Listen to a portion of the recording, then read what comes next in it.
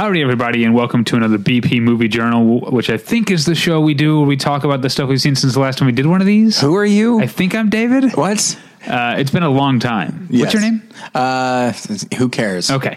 It has been a long time, so long that I forgot that I'm supposed to intro the Movie Journal. I was like asking you if you were ready to start, but we are back to doing the Movie Journal. Last one we did, we're just under a month. Wow. Okay. We're under, at least we didn't go a month without doing one. We're just under a month. So we got a lot of stuff to talk about. Absolutely. So let's quit dicking around. Why don't you tell me what you saw? So the first thing I saw since our last Movie Journal was The Big Short. Which was the last thing I saw at the end of the last Movie Journal.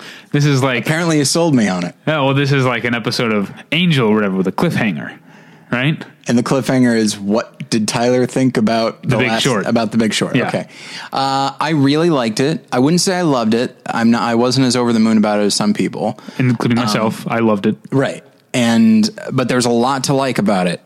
And there's stuff that... And I think you described it this way. This is probably the best thing the film has going for it, and it's considerable, is you're like 75% into the film rooting for these people, like rooting for vindication. Right. For Christian Bale especially, but also Steve Carell. Like, that they see this stuff coming down and everybody's mocking them, everybody's making fun of them, and they're just like, just you wait and see. And I find myself being like, yeah, that's right, assholes. You'll all see. And then I realize what I am rooting for. Right. Because I get so wrapped up in the characters rather than the issue, which is the best possible way to make an issue-driven film. Right. And I thought the way it was made was fun and not really cutesy. One could say that the way that they reveal certain aspects of the banking industry, to be cutesy. I don't think it's that. I still don't think it's super effective, except for that gambling one. Oh, see, that's funny that you say it, because I feel like it's the, and now I'm already figuring the terminology, but the one that is about turning old unsold fish into a new fish stew. That's the one that made the most sense to me. Well, it would make the most sense to you because you love that. You love that's Anthony Bourdain, right? Yeah, I didn't want to spoil who was in it. But yeah, it's Anthony Bourdain. No, but I mean, it's not just because I do like Anthony Bourdain. That analogy is very effective. Yeah, exactly. Seeing it unfold actually makes sense. And I think for me, the gambling one works because you have the filmmaking aspect as well, which is you see these two people, then you see those, and then you just pull back and you see this whole long line of people, all of them doing things contingent on this one thing over here, which I think is very interesting. So I thought the filmmaking was good. I really thought Steve Carell was amazing. Yeah. That scene where he's talking to that banker who's just so cocky and confident, and you can just see the explosion waiting to happen. And when he gets up, it's not big. He simply says, I want to short everything that guy touches. And it's just like, there's such palpable rage in the film, but it doesn't keep it from being funny. Again, I don't mean to say, like, just because I wasn't over the moon about it, like some people, doesn't mean it's not a good movie. It is a very, very good movie, way better than I would have expected from Adam McKay, frankly. Well, I don't know about that, because I think he's a very good filmmaker. I haven't seen very many of his films, but I've seen Anchorman and Step Brothers. He is not a filmmaker that I would think of as particularly focused, and you need to have focus for this. Well, and he's focused by his own rage. I think you can feel his anger. No question. But it would be easy if you're directing a movie or making any art from a place of anger, it's easy to kind of strike out in all directions and try to capture as much of it as you can. Right. And I think by zeroing in on these characters and telling it from their point of view, I feel like that's from a storytelling standpoint. And then of all the stories within this that you choose to tell, that's the one he goes with, I think was great. So it's I'm excited to see what he does next, actually, as a director. One thing real quick I want to mention about The Big Short is, and this is something that I feel like I talk about a lot. When did we get to the point where in order for something to be classified a comedy, it has to be a straightforward, no holds barred, everything is about making you laugh comedy. Like, to me, The Big Short is a comedy. I would, that's, if I had to put it somewhere in a video store, if those still existed, if I had to put the box in a department or in that's a section, yeah, it's a comedy, but I feel like it's not being talked about as a comedy because we've become so narrow. Like, I feel like if Annie Hall came out now, people wouldn't call it a comedy because it has too much emotion and characters in it. Yeah. You know what I mean? Like, it has to be like something like Neighbors, where it has sort of some outlandish aspects and established comedy stars and everything's kind of shrill and obviously going for the joke at every moment. I'm not sure I agree, because you do get in the world of like film nerds where the kind of comedy that we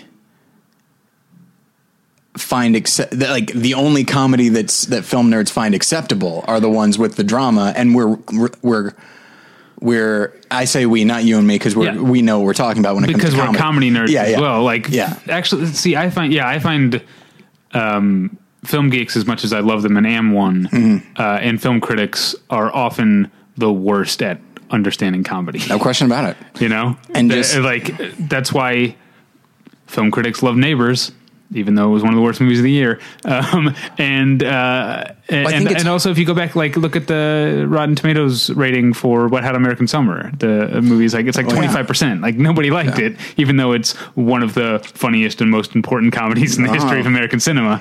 Yeah, I do feel like, maybe it's because, you know, when you think about it from a critical standpoint, what are the two, I know one of them is a genre and one is not, but the two types of movies that are so often just destroyed by critics: horror and comedy. And when is the last time you were able to really dig into what makes you laugh or what scares you? You know, like, those are two, I think, instinctive things that, yes, filmmakers are able to tap into, but as an audience, it's really hard. And you can say, oh, well, that shot, I can understand why that shot made me scared. But then there are some things that will make you laugh and not somebody else. Right. There are some things that will scare you and not somebody else. And I feel like there's an intangible quality to laughter and fear that I feel like critics, and I might be talking out of my ass, that I feel like critics can't get their hands around and thus are maybe a bit more critical of. Maybe you're right. Yeah. Whereas I think horror is one of the most exciting genres of film because it relies so little on, like, cinema is a bunch of art forms together, and a lot of that is things like storytelling and stuff. But horror is, without getting into experimental non-narrative cinema, horror is one of the genres that is, or can be, when done right, closest to pure cinema. Oh, sure. Because it relies so much on the tools of movie making in the way that sound and image over the fourth dimension can affect the viewer. I think really, really exciting things happen in horror, and that's it's one of my favorite genres because of that. I don't watch nearly enough horror. We both have 20 movies to get to, and this is how we all right. Well, let's move on our discussion. I wanted to talk too much about this one. It's not a comedy, although it should be. Okay. It was called David Gordon Green's Our Brand is Crisis. Oh, okay. It's a disaster, this movie, unfortunately, because it is it's schizophrenic in that sense that occasionally it turns into a, like, Wolf of Wall Street style, outrageous, cynical comedy. And it's great when it's that. And that's what it should be. But then it flip-flops back and forth between being that and being very heavy-handed and moralizing and preachy. And it doesn't work at all there. I don't think David Gordon Green shines at that sort of thing. Right. And it's not the kind of, like, I don't need that kind of stuff in my movies anyway. Like, I don't need you to be preachy unless we'll talk about a preachy movie later. That's one of my favorite movies of the year. But it's mostly dull and a waste of talent, both in front of and behind the camera. David Gordon Green can be great. Tim Orr is a great cinematographer. And you've got Sandra Bullock and Billy Bob Thornton and Ann Dowd and who else is... No, I'm trying to... I feel like maybe... Hamish Linklater, I think, is in that. Like, a lot of very good actors, and occasionally they're great when the movie's funny. but it way too often just backtracks into this just sludge of just heavy-handedness. When I saw the trailer for it, that's one of those movies that I see the trailer for and I think like, yeah, all right, maybe. And then you see directed by David Gordon Green, and I have two thoughts. One is, oh, I'm more interested. And the other is, ugh. Yeah, he's made a lot of stinkers. Yeah, and just like, he's one of those directors that when he's on, it's amazing. But I also wonder, what is it about this film that made producers think, you know who the guy to direct this is? Right, yeah. Did you ever see that movie, George Washington? Yeah. You know, it makes no sense to me. But yeah, that was one that I had missed that I was interested in. And that would have been that was a very much a Movie Pass movie. And I missed it. And I think I'm okay with that. Well, there's some movies that like they don't even land with a thud. They land with so little noise that like going into awards season before people had seen Our Brand is Crisis, it was one of the fall movies, right? It's like based on a true story. You've got Sandra Bullock. There was this whole backstory about how in the documentary and in the original screenplay, Sandra Bullock's character was male, and he's male, and Sandra Bullock had specifically asked her like agents and management she was not unhappy with the roles she was seeing, and she specifically asked them, find out if there are any movies out there where the producer would be willing to change the gender of the character. And so there was, and that's interesting. That's interesting. So there was that sort of fanfare, and the movie came out, and everyone like decided to forget that we'd ever talked about it. Like it just like it went away. All right, what's next for you? Next for me is Ron Howard's In the Heart of the Sea. Okay, I saw that one. Which have we talked about? We talked about it when you saw it. Okay, it's been so long that I was like, I might have seen it since we did the last one of these. No, we had talked about it before. I specifically had wanted to see it in the theater, and I'm glad I did. Worthwhile, yeah. It is beautiful. That is some great cinematography. Like and everything just feels, this is going to sound like a negative, but it's not. Everything just feels so drenched and waterlogged all the time. It feels like everything is shot through, like the bottom of a glass or something like that. Again, in a good way, because it just makes you feel like it is impossible to be comfortable in this situation, even when things are going well. Right. And so I love the way it was shot. I think the story itself is interesting. I think there's the sequences with, the whale attacks are very, very frightening and very intimidating. And it kind of makes you wonder, like, why did it take so long for a whale to realize I'm way bigger than this ship? I think, the acting is good. I personally feel like it'd be better if people just choose whatever accent you want. Just go with yours. Who cares? Last Temptation of Christ style.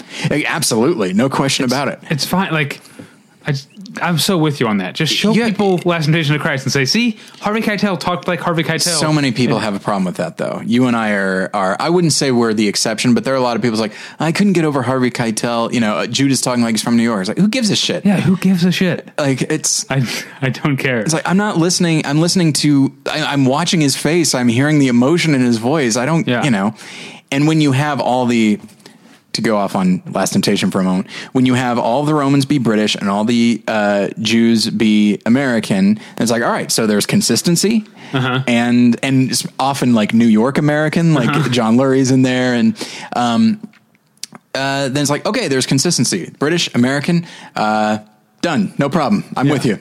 Yeah, it bothers me that it's not like they'd be speaking English at all. So unless you want to go full like Passion of the Christ, which still couldn't even fully commit to verisimilitude because it cast a white American guy. A guy who can pass for ethnic, but that's about as far as you can go. And so to go back to In the Heart of the Sea, that bothered me a little bit. Boy, that script is bad. It is just so cheesy. And cheese doesn't bother me necessarily, but I feel like it needs to be kind of earned. And I do like, I like one of the, I don't remember the name of the actor, but he played the captain of the ship. His name now too. I like the choice to go with somebody that is not known, But the problem with that is that... Well, he is known to the many, many fans of Abraham Lincoln Vampire Hunter. Oh, that's okay. That's where I've seen him before. Yes. I never saw that movie, but that's him. But I feel like the problem with that is that you have... Because the script says this is a story of two men, the captain and the first mate. I don't remember their names. And just like, okay, well, the first mate's played by Thor. The captain's played by a guy whose name I don't recall and who I think I saw somewhere. Gosh, I wonder who I'm going to be rooting for. You know what I mean? But it doesn't even turn into, even if it were protagonist and adversary, like that. Any sense of them like having some sort of great duel of wits or of minds or of wills fizzles out so quickly. Yeah. That it's weird that it's even in there that Brendan Gleeson's character says that's about them. Yeah. Again, like I said when we talked about it before, the whole framing device could be excised with no problem whatsoever. No problem at all. Even though it's always nice to see Ben Whishaw. Yeah. I've said before, whenever Ben Wishaw's in a movie, I expect him to address everyone as Sixsmith. And I feel like it could have worked in this film too. All right. The next movie I saw, you have also seen, I believe. It's David O. Russell's Joy. Yes, I did see that. That will save us some time. That's nice. Okay, good. I don't have much to say about it except I'm in a position of I didn't really like it that much, but I kind of want to defend it because so many people really don't like it. Yeah. It's an admirable effort, and there are sequences in it, like Bradley Cooper's character giving the tour of the QVC operation to Jennifer Lawrence's character. That's one of the best scenes in any movie this year. Yeah, quite literally orchestrating something that you would think is the most disposable thing in the world. Right. And that's, I actually love Bradley Cooper's performance. I think Jennifer Lawrence is one of those actors, like I talk about, I feel like I'm repeating myself, but there are certain actors who are so consistently good that it's not worth mentioning that they're good. It's like, Jennifer Lawrence is great in this movie. It's a Jennifer Lawrence movie. But Bradley Cooper is someone who I, for some reason, keep forgetting. Like every year I forget that Bradley Cooper's a good actor. And then he's really, even in something like American Sniper, which I thought was one of the worst movies of last year, he's fantastic. Wonderful. And he's great here. There's a lot of great stuff like that. The sort of the scene near the beginning is kind of the introduction to her home. When her Robert De Niro, her father, comes back, he has left. They're separated, he and her mother, and you get sort of this. Through the scenes that are taking place, or the one long extended scene, if you want it to be, you're getting this entire introduction to not only the physical layout of the home, but the way that the spaces of the home and the people who occupy it occupy space in Jennifer Lawrence's character's mind. Yeah, there's a number of really great sequences. I just think it doesn't hang together, but I think it's a better movie than American Hustle, which I think a lot more people like. Yeah, the people you mentioned that a lot of people don't like it. Those people are stupid and wrong. I don't think they're wrong because I also don't think it's that. I'd give it maybe a C+, B-. But I go B+, A-. It's Rotten. Not everything comes down to a Rotten Tomato score, but it's an easy shorthand. It's like under 60%. It's like an F. Yeah, those people are wrong. Okay. An F is wrong for this movie. It's factually incorrect. Okay. F stands for factually incorrect. I love the movie. I thought it, and I didn't expect to. I didn't know anything that it was about. I walked in pretty blind, just kind of having an expectation of David O. Russell. This felt a lot like Silver Linings Playbook. A lot of people said that it was tonally inconsistent. I would agree with that. And I feel like I don't think it is. I feel like if it's all character, if it's all from her perspective, as the house is, then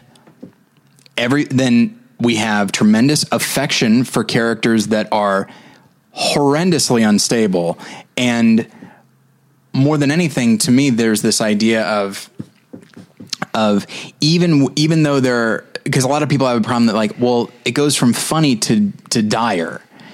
And to me, it's like, yes, because even though members of her family are charming and goofy, this is not sustainable. and she knows it. And it's only a matter of time before it does become dire, and it does. And I'm okay with that. And I think it works really well. And then I personally, I like the story, and I like what the story has to say as a free market capitalist. But I feel like the story, sure, in terms of that, I understand. But in terms of her journey, it almost feels like, and this might happen in this episode, let's say you and I are doing a movie journal, right? Okay. And we're getting through a bunch of movies, and then we suddenly realize, oh shit, we've been going too long. Let's burn through these last few.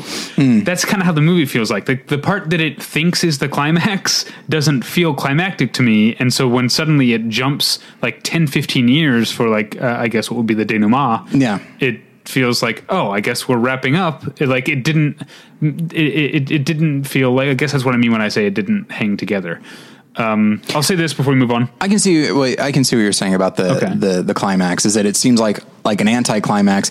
The climactic scene emotionally is the one that precedes it. In the hotel in California? Yeah. Yeah. Real quick, I said I love Bradley Cooper. I also love Elizabeth Rome in this movie. Oh, okay, yeah. Oh, she's marvelous. Whom you know, I'm guessing, from Law & Order. Of course. I know her from Angel. Okay. Second mention of Angel, that's because I've been rewatching Angel. And so the last movie I saw Elizabeth Rome in was American Hustle, where she played Jeremy Renner's character's wife. Mm-hmm. The other day, my wife and I are rewatching Angel season 1, and there's a scene where Jeremy Renner, as a vampire, is trying to kill Elizabeth Rome's character. And I was like, I bet they talked about that when they made American Hustle. And then I was like, wait, maybe they're like still friends from that. Maybe that's why they're working together in David Russell movies now, or at least in the one. So if anyone has any insight onto the potential friendship between Jeremy Renner and Elizabeth Rome, fill me in, because I don't know how. I've watched Angel so many times. I don't know how it only occurred to me recently, because he's not in one scene. He's like the villain of the episode, Jeremy Renner, the one episode he's in. He obviously, this was before The Hurt Locker. He was not an Academy Award nominated person at that point. What's that reference to? An Academy Award nominated person? Yeah. I don't know. I can't place it. All right. Well, listeners can tell me. Yeah. David, if you want, you could like write a story about fan fiction about them being best buds. Absolutely. Yeah. Going on adventures, cross country drives. Yeah. Okay. So next is me, right? Yep. Okay. Next for me is Peter Landsman's The Concussion. Sorry, just Concussion. Just Concussion. There are many. It's not just the one. There's a bunch of them. There's a whole bunch of them. Called Concussions. That'll be the sequel. Yeah, it's like Alien. Yeah. Predators. Absolutely. No question. So here is, okay, there's a lot of good in the movie. Will Smith is good. Albert Brooks, of course, wonderful as always. I thought it was shot really well. The story is inherently interesting. David Morse, heartbreakingly wonderful, as one would expect. I liked Alec Baldwin. A lot of good elements there. But I think it probably would have been a much better documentary. Or they need to shape that script a little bit more, because the way you talked about it was that he just keeps getting affirmed over and over and over again. And I see what you mean there. Here's the issue. I don't think he's being affirmed any more than Jeffrey Wigand in The Insider. Yeah. I think the issue is that in The Insider, we have a very clear idea of what and who he is up against and what they're willing to do. We have an early scene with Michael Gambon. We see bullet in the mailbox. We see people watching him as he's driving golf balls. We see this stuff constantly. Whereas in Concussion, everything is just sort of hinted at, if not just not said, certainly not shown. Doesn't it feel like casting Paul Reiser and Luke Wilson in these small? Do you think maybe there's stuff like what you're talking about on the cutting room floor? Probably, and it shouldn't have been. Yeah, because we need, they do a good job with Albert Brooks's character outlining that there's that line. It's a really good line. It's like, you're going up against a company that owns a day of the week. Yeah. You're making them very powerful, but they don't look very powerful. They don't look like they have a lot of stuff at their disposal. And I just feel like they underline the problem wonderfully. Like, not just David Morse, but all these other characters, and you just see how horrible their lives have become as a result of this. And you see Will Smith's passion, and that's all well and good, but you need to see the push back against him. And when you don't have that, then it just looks like, hey, isn't this guy great? And look at and we all think so. So let's just do it. And I feel like that's a major script issue, or maybe a cutting issue where they cut out more of the opposition than they should have. Quick question, because I want to follow up on something that I said and see if you noticed it. Because I was not even bothered or more confused by just how conspicuous Benedict Amalu's financial comfort is you had in the movie. That. And so I was watching it with that in mind. Yeah, because you offered an explanation, which is that it's trying to show that he doesn't need to do that. Like, he's comfortable, he's doing this out of the goodness of his heart, and he could be more comfortable without it.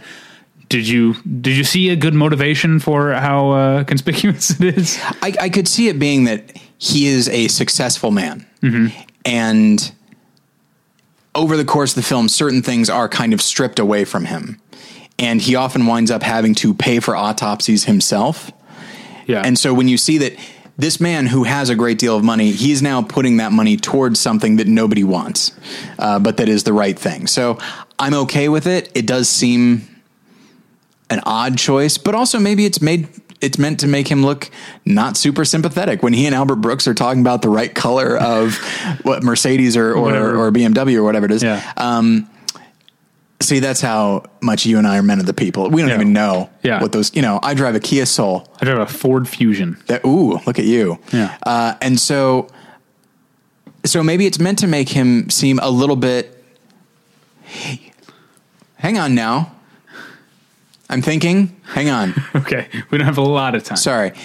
Maybe, so everything about the film, and I think they do an okay job with this, they could have done a better job, is making him, a term that is very popular these days is making him the other. There's an otherness to him. He's not American. Right. He doesn't understand football. And on top of that, when you think of what football is, and I apologize if I'm being too reductive, but football is a very blue collar sport. Blue collar people love it. He lives in Pittsburgh, right? Yeah. And so like very blue collar town, and he is not a blue collar guy.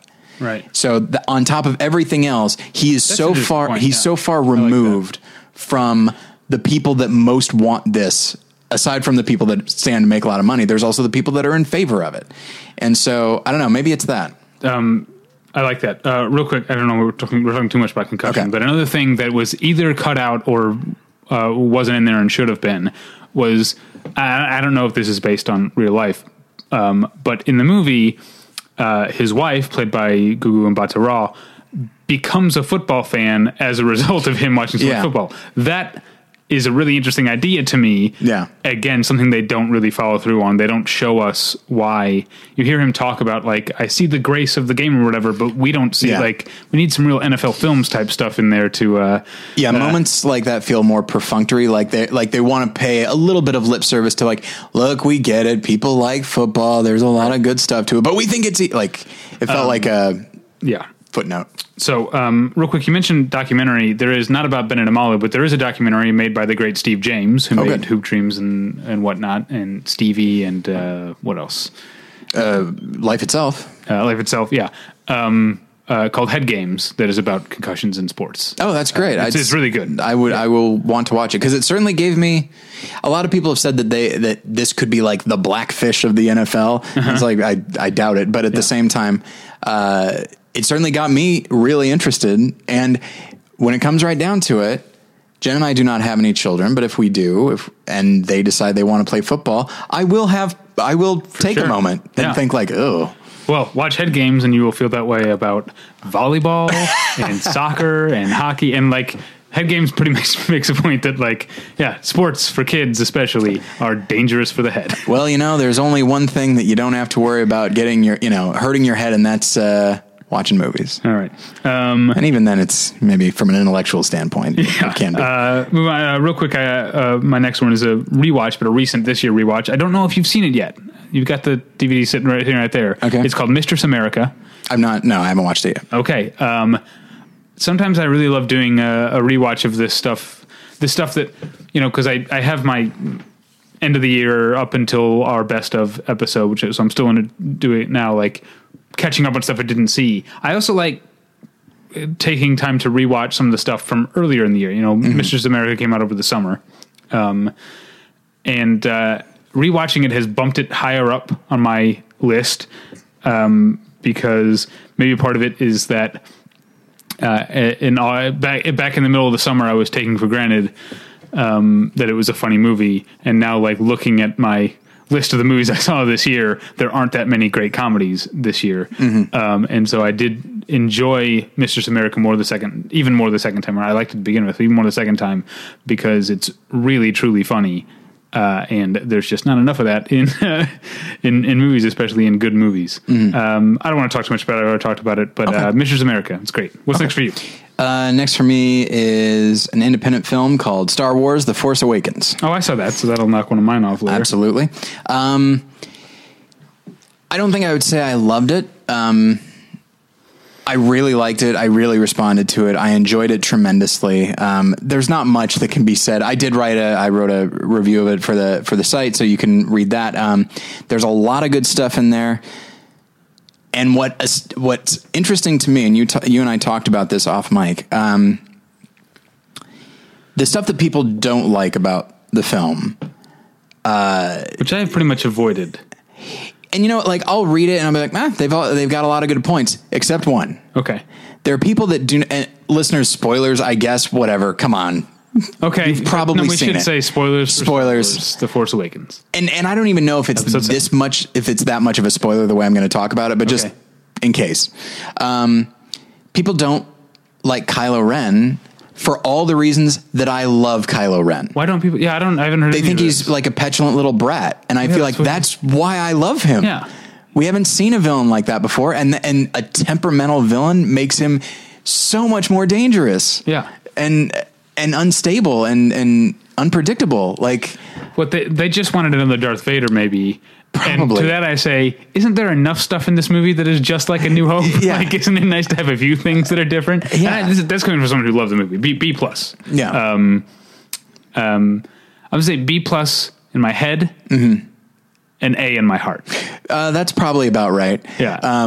You know what's funny is just I tweeted this the other day as a joke, and then I realized I completely believe this, that when I say that I've only seen Star Wars once, I feel like Charlie Bucket saying that he'd only bought 2 Wonka bars. Yeah. Everyone's seen it a bunch. It's astounding to me how many people, including me, just assume it's like, okay, I saw it the once, so that's out of the way. 2 or 3 time 2 or 3, and then obviously we're all going to buy it. That's coming up. Did you see the Onion articles? I did not. What is that? Guy who saw Star Wars 6 times over the holidays thought it was pretty good. That's great. So I guess there are my favorite Onion Star Wars related headline from recent weeks was guy in Chewbacca costume unsure whether to buy a ticket for Star Wars or The Big Short. Wouldn't it be funny if you show up in costume, but you didn't get a ticket ahead of time, and so it's all sold out? It's like, sure, what the one for concussion, please. I really enjoyed it, and I don't know of anybody that didn't like it. Yeah, there are people that are a little picky about it, and that's fine. You're welcome to be that, and it doesn't hold up to every level of scrutiny. But I feel like Star Wars has always been broad strokes, and in the broad strokes, it's great. Yeah. Do you feel like The Force Awakens is, I guess part of me, because I joked about how similar it is to A New Hope. Yeah. But I think maybe I'm more forgiving of that because the prequels are so bad. Like, I think a lot of people if there weren't prequels and there was just a huge gap, like from 83 to now, right? There are never any prequels. This is the first Star Wars movie since then. Yeah. Would we like it as much? I don't think so. I don't think I would. I think people part would of it see is those similarities and think of it as almost a cop-out. Yeah, whereas the bar has been set so low that it really is just like, oh, thank God, when it doesn't suck. Yeah, this is coming from someone who really liked the movie, by the way. This film had to do double duty. It had to be a genuine extension of the first 3 and doing everything it can to be a palate cleanser and wash the taste out of your mouth of the prequels. And I think it does both pretty well. And in doing the latter, it maybe doesn't do the former quite so well because it winds up being a little bit repetitive and maybe even a little bit fan servicey, but I'm still okay with it. And it was still a very effective film for me. All right. Next up for me is a movie I've been looking forward to seeing for almost a year. I first heard of it when our guy Matt Warren came back from Sundance last year and came on the show. This is Sean Baker's Tangerine. Okay. Again, I don't know if you've watched it yet. I have not. Okay. It's on my list. It's on Netflix. So everyone can watch it right now. And people should. It's really good. And I mean, it's good on its own terms, but there is also this whole. There are things around it, like the fact that it was made on an iPhone. Yeah. It was made kind of guerrilla style, and that it's about a subject matter that either anyone with a lot of money either wouldn't make this movie about the subject matter, or they would make it a heavy-handed social drama. Yeah, or like a quirky indie kind of thing. Right, but Tangerine is about people who live hard lives, and it's a comedy, but it's not making fun of them. It's sort of recognizing it's a true, this is a corny term, but it's a true slice of life comedy in that, it's not a life most people are familiar with. Yes, and it's this is a hard life they live, but they also live it every day, and they have you ever hear when people talk about. I feel like this phrase has gone out of style, and thank God. But people used to say first world problems a lot. Yeah, and that's I always found that really patronizing because the truth is that people in the third world they have huge problems that we thankfully don't really have here on a macro scale, but they are also bothered by everyday things. Yeah, they had their lives they're 100% human, just like all of us. Yeah, and Tangerine is sort of a version of that in that it doesn't shy away from the danger of their daily lives or the harassment that they suffer, but it's also just about their lives. It's about two girlfriends. One of them finds out from the other one that her boyfriend cheated on her while she was away. By away, it's in prison, but that's not the point here. Yeah. And they spend the whole. It's an all-in-one day movie. It's Christmas Eve, actually. I wish I'd seen it Christmas Eve. It would have put me in the Christmas spirit. Yeah.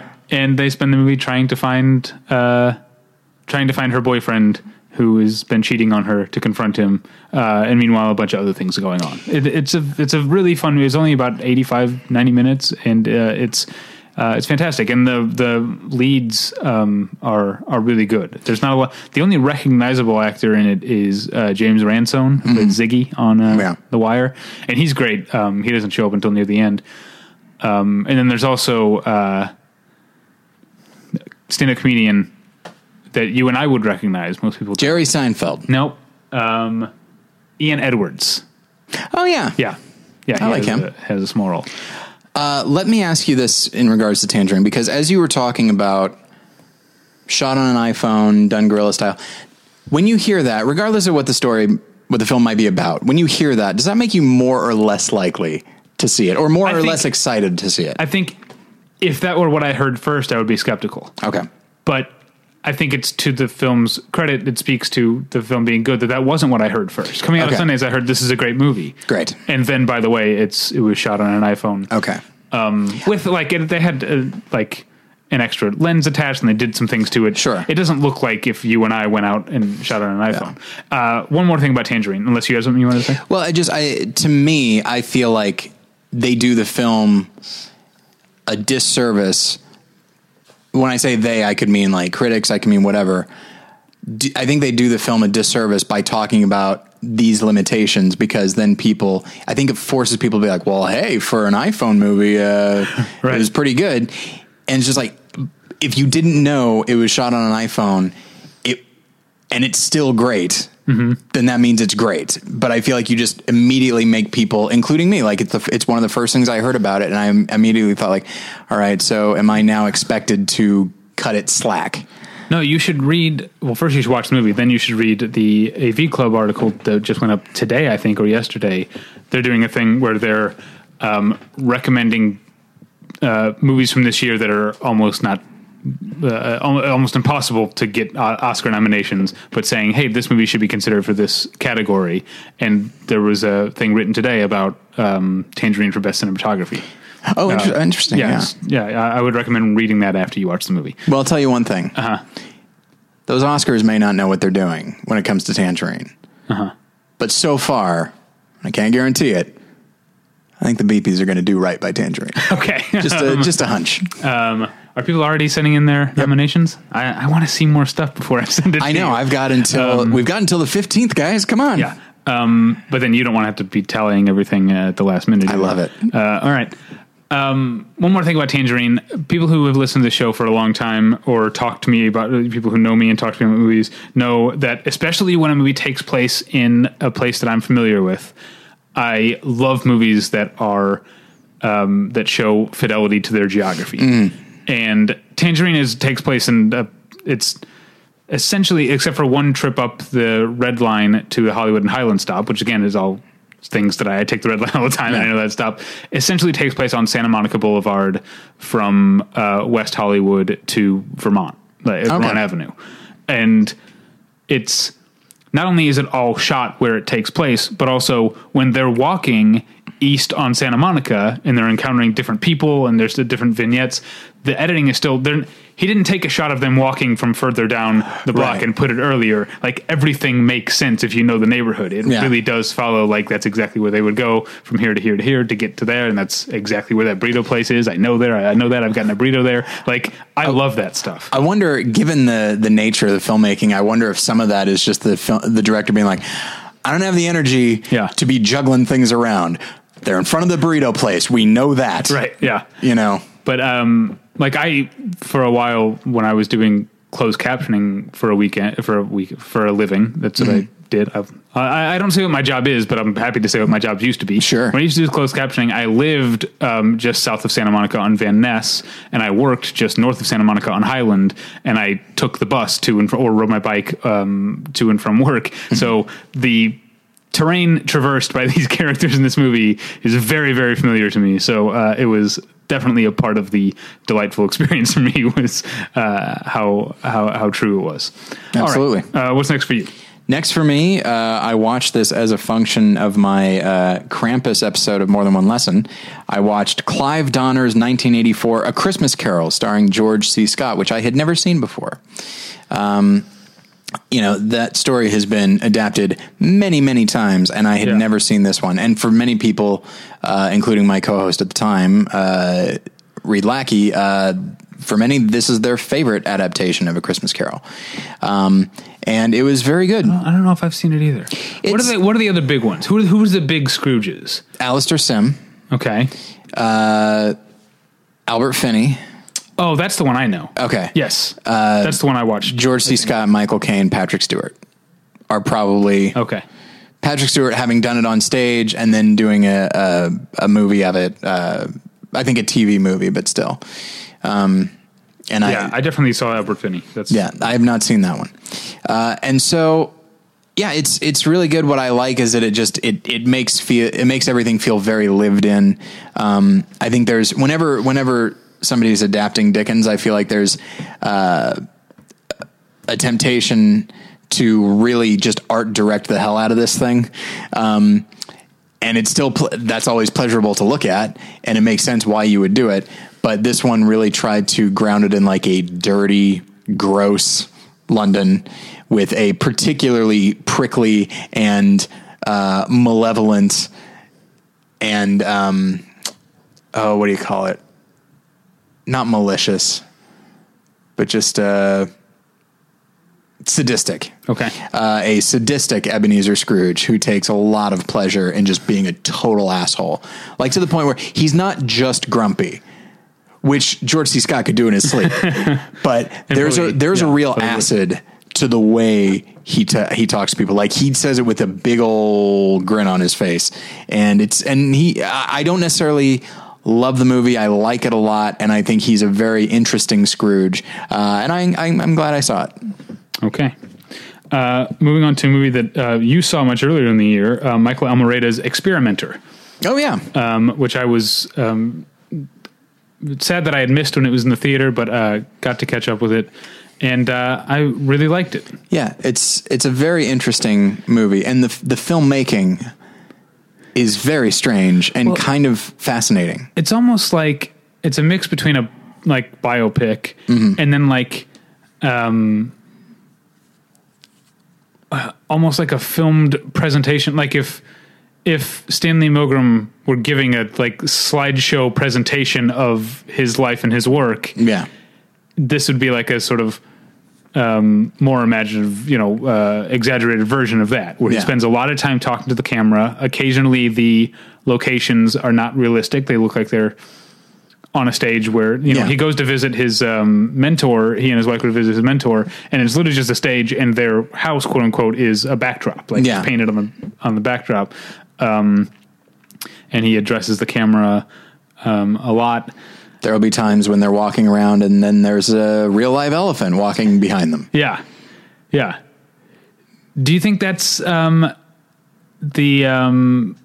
this is not my interpretation. This is someone else said that that's the, with his experiments being what they are about obedience, that's the Holocaust being the quote unquote elephant in the room. That's what that's about. That's why it's behind him when he's talking, and it's only at I forget what university he did those at. I don't recall now. But it's only in that location. It's not in the actual experiment scenes. It's in the hallway outside of them. But the 2 times you see the elephant, it's in the location where he did the thing. That's a fascinating interpretation. That would explain why it's an elephant. I think I'm on board with that. I don't think that's definitively how it is, but that's not bad. Yeah. I can't refute it. Yeah. Especially given why he started these experiments in the first place. Yeah. And that it's always there in the back of his mind. And then but also just in those sequences where there's just backdrops instead of actual settings and sets and stuff. Just the artificiality of the world that he lives in, to the point where I believe he breaks the news to his students about, I believe, the Kennedy assassination. Oh, right. And they just assume that that he's doing an experiment on them now. Yeah. And just that scene, I think, is so powerful because you realize, an argument could be made that it's his fault at this point, but it's, and then also choosing to have so many scenes take place on the set of the movie that's being made about him. Right. Where Dennis Haysbert plays Ossie Davis. Yeah. And another actor plays William Shatner. Yeah. And then William Shatner has a speech about how he had the first interracial kiss on TV. Yeah. That's such a weird scene. I loved it. Yeah. And just I looked at that movie, by the way, The 10th Level. Oh, of course I did dreadful. as well. Yeah. Absolutely horrible. So much of it is so much of the actual human interaction is taking place on actual sets that are heightened and ridiculous. Mm-hmm. There's a lot going on in that movie that I think is so many choices that are just so fascinating. And in addition to Peter Sarsgaard obviously being great because he's Peter Sarsgaard, Winona Ryder is awesome and has had a real. I don't think you watched Show Me a Hero, I did not. But she's had a great year between those two things. That I hope we get a good resurgence of Winona Ryder because she's really fantastic in both those things. But you've also got this great rotating cast of small scenes with Taryn Manning has a couple of scenes. You've got Goose from Top Gun, Anthony Edwards. John Leguizamo is great. Anton Yelchin is great. Jim Gaffigan's really good. Anton Yelchin is really special. Yeah. And he needed to be, given the character that he's playing. Yeah. Jim Gaffigan is delightful. Yeah. Yes. All right. What's next for you? Next for me is Rick Alverson's Entertainment. Oh, yay. One of my favorite movies of the year. Indeed. Even though I would hesitate to recommend it to almost anyone other than maybe you. Yeah. And that recommendation would be well taken because I loved it. Good. I'm glad. Boy, oh boy. I loved it. Like, I just really, not merely because it's always fun to see my old stomping grounds as a literal hell, and a figurative hell in Girl Walks Home Alone at Night. Wait, did you see that? I didn't. Okay. I haven't seen that yet. But that's A Girl Walks Home Alone at Night is specifically Taft. That's specifically Taft. Yeah. This is Kern County at large. Yes. Yeah. Yes. And so so that's fun to see, but also, Greg Turkington, right? Mm-hmm. His performance is marvelous. I think Ty Sheridan is, I feel like as an actor, and I've liked him in a lot of his, in Mud and Joe. I think he's a very, very good actor. In this, we're seeing sides of him that we have not seen before, and it becomes very clear that, like, oh, the discomfort is not merely the Neil Hamburger act. Yeah. Like the clown before him and his weird fake masturbation moment. Yeah. Where it's like, oh wow, he's really like getting into it, and then like afterwards, and it's shot in close up, so we don't see how the audience is reacting to it. Yeah, which I find he does point at people and you hear them laugh a little bit. Okay. So there is that, but then it's just stony silence as he fake finishes, and then breathes a sigh of relief, and then looks out like, hey, what are all these people doing here?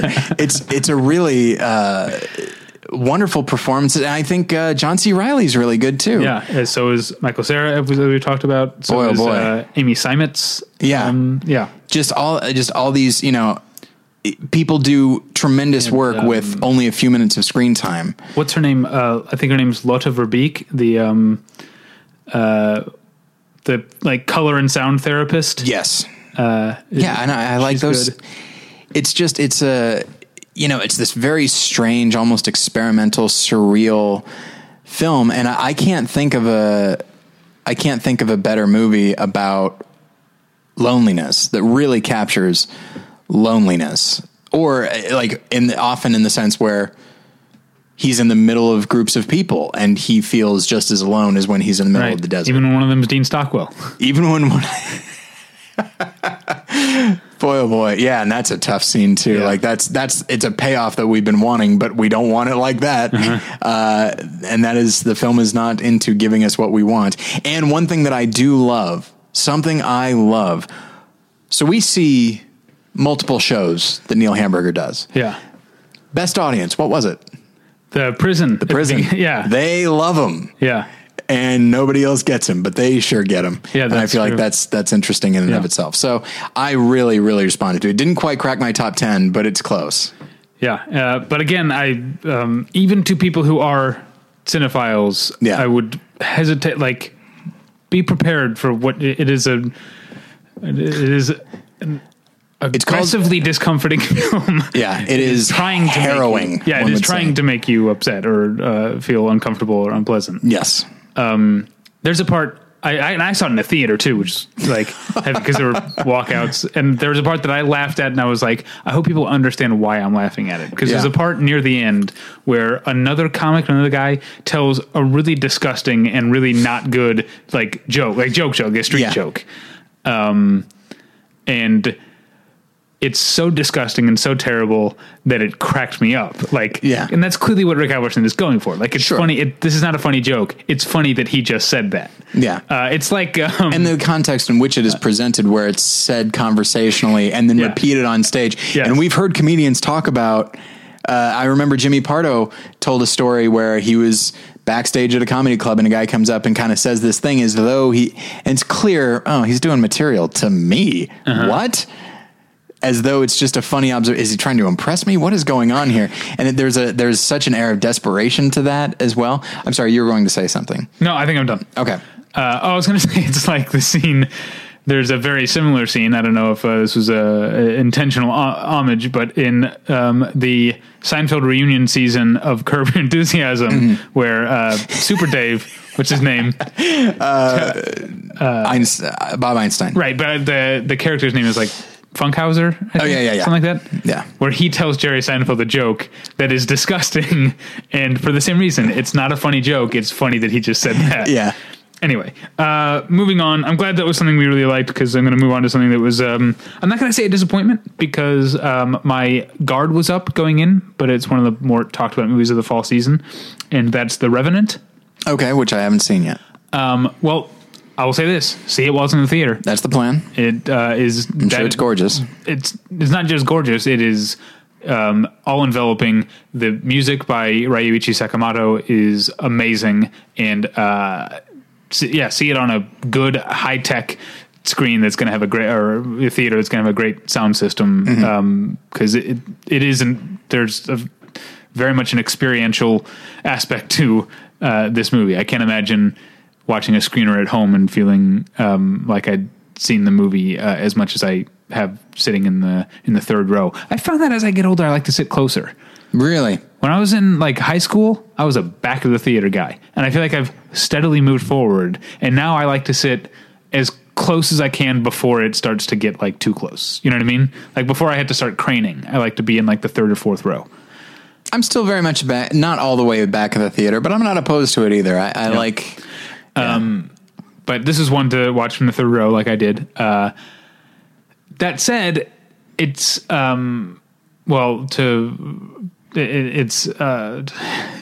lot of sound and fury signifying nothing, to be pretentious and reference Macbeth about it. But it does feel like it doesn't have much reason to exist. And when it does touch on a reason to exist, it's like, oh, you needed to like... You need 2.5 hours for that? Or that like, you feel this strong, like it is a really unforgiving, not awe-inspiringly unforgiving, but an unpleasant view of nature. Oh, okay. Where like it's funny how it starts off very Terrence Malick. The movie starts off very Terrence Malick with like a flashback that's disconnected memories with a whispered voiceover, very Terrence Malick, and then goes on to be like essentially the anti-Terrence Malick, because the movie seems to hate nature. So it goes from Malick to Herzog. Yeah, but even Herzog has awe for and respect for nature. This is just like, stay the fuck out of nature. This it's all trying to kill you. So I might be on board with this. Hell. Yeah. And it's one of those things that it seems like it's really expertly made. It was, even if I didn't have months and months of stories, articles telling me so, I would know this is a difficult movie to make. But I'm going to quote myself from my review of the movie, or paraphrase myself. Between Birdman and this, it seems like Inarritu has convinced himself that achieving something difficult is reason enough to make a movie. Do you know what I mean? Which you can do worse than that. Like there's something kind of exciting and exhilarating about watching a movie where someone was just like, can I do this? And good because so many films are made with, yes, we can do it. So we will, Yeah. There's almost, it's almost like space exploration. Well, it's the movie I would compare it to, but not favorably, I think it pales in comparison, is Gravity. Because Gravity is a movie that is also very experiential, and to its detriment, also kind of forgettable, I think. Like, Gravity is an experience, and then once it's over, you're like, oh, glad I saw it. It's like a long roller coaster or whatever. I'm going to take a nap and forget it. But Gravity ends with, I think, a fairly well-earned uplift, or at least there's a lot of hope to Gravity. Yeah. Whereas The Revenant is like, well, we're going to be an hour longer than Gravity, and instead of hope, we're going to end with a big fuck you. I just... Once again, DiCaprio comes out of an elevator, gets shot in the head. Right, yeah, that's exactly what happens. Okay, what's next for you? Oh, boy. All right. Next for me, I should explain... I was working. I watched Kevin Smith's Tusk. Really? Because I was curious. I've been curious about it for a while. And now, is this because you're gearing up? We're going to Sundance. Are you getting all geared up for Yoga Hosers? I haven't heard of it until now, but sure. That's it. What the hell is that? It's a Kevin Smith film, I assume. It's his new movie. I don't know what it's about. I know it has a good name, Yoga Hosers, but that's fun. It's I think looking at my schedule for Sundance so far, I'm planning on being flexible at Sundance, to pick out like, okay, what's buzzworthy? What should I see? But it's looking like I'm going to give Yoga Hosers a pass. You mean like a free pass? If you're going to see it and you're going to be like, hey, I'm feeling generous. Tusk, it's what a fascinating film. It is, from a visual standpoint, it might, and this is not great praise for Kevin Smith. It's the most visually accomplished film he's made. It's a horror film and it feels like a horror film. It's shot like he utilizes setting, he utilizes imagery, he utilizes shadow, to create a mood, and it is well done. Like, he does a really great job with that. Michael Parks, so marvelous in Red State, is maybe even more marvelous in this. He is given genuine mad scientist type dialogue, except the mad scientist dialogue is so much more ridiculous than most mad scientist dialogue because he's talking about the beauty and purity of walruses. But boy, does he sell it, Tusk is not an Oscar type movie, but that is an Oscar level supporting actor performance. Michael Parks, who would have thought that? Well, I mean, I guess it makes sense that just Tarantino, who's amazing with dialogue, and Kevin Smith, who can be pretty accomplished with dialogue, at the very least can be very flowery. And Michael Parks is apparently your go-to if you want really flowery dialogue delivered with tremendous conviction. Justin Long is very committed in just playing a total asshole. So it's a really effective horror film up until Kevin Smith decides, oh, right, I like smoking weed. And and this all came from a funny conversation that I had on my podcast. So now I'm going to make it funny. And the way in which he makes it funny is there's an uncredited performance in there that I'm sure you might know about at this point. I feel like I probably knew about it at some point and have forgotten because I don't care. And I had forgotten. And then when I saw it, and the performance isn't bad, I actually applaud the commitment of it. It's just the choice of Kevin Smith to include this character and then spend so much time with him. It just destroys what he had very carefully crafted up until that point. And from then on, the film is just batshit crazy. And I understand why he feels like he needs to do that, because again, this came from a goofy, hey, wouldn't it be funny if conversation that he was having on his podcast. And it's like, that's fine. But to me, you were doing a really great job of, hey, what if we did this and it worked? And then the last probably 25 to 30 minutes are so astonishingly unwatchable that it feels, honestly, if I were Michael Parks, I would be angry, because you want to be like, hey, fuckstick, do you realize that I was giving you gold for like 45 minutes of this movie and now you're going to do this to me? I was turning in a performance and you were making a film that was worth watching. And then you turn it into this shit. And it is so ridiculous. All right. I'm going to bump it down my Netflix queue. But it's, you know what? Watch it for 45 minutes. Okay. Cause that Michael Parks performance, and again, a lot of the camera work and stuff and the general tone, solid, really, really good.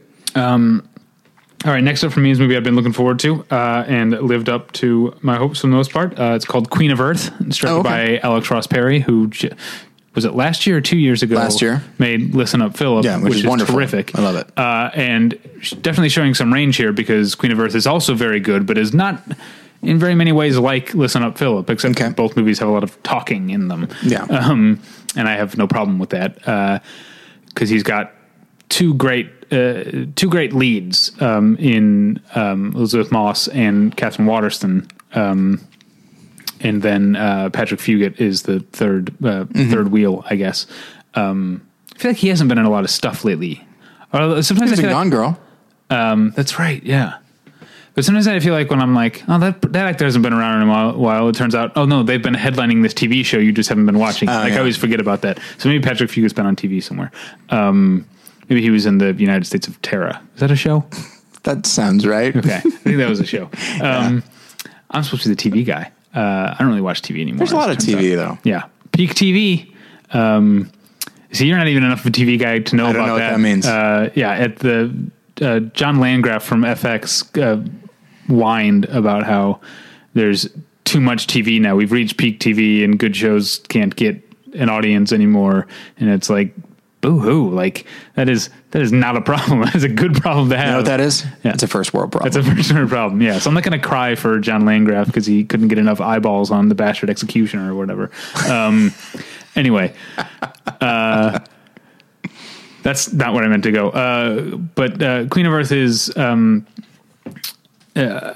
I'm not going to be the first or the last to compare it to Repulsion, the Roman Polanski film, except it's still one woman going kind of crazy in a house, but she's not alone, the way that Catherine Deneuve is in Repulsion. She's there with her friend. The premise is that Elizabeth Moss has just come out of a relationship. She's had her heart broken, and shortly before that, her father committed suicide. Okay. So she's in a bad place.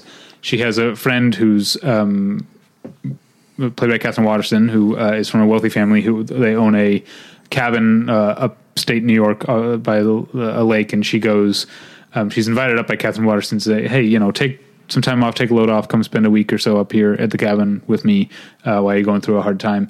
But then Catherine Waterston is also in this sort of flirtatious, maybe relationship with the rich kid at the next cabin, played by Patrick Fugit. Mm-hmm. And Elizabeth Moss, being in the state she is in, is not enjoying their dynamic. Mm-hmm. But then you also get flashbacks to a previous trip to the cabin when Elizabeth Moss, being at the beginning of the relationship that has just ended, brought her then new boyfriend along to the cabin without telling her friend that he was coming, and it wasn't fun for her friend. And so you get this sort of like parallel of how much things have changed in the year or two in between the two cabin trips.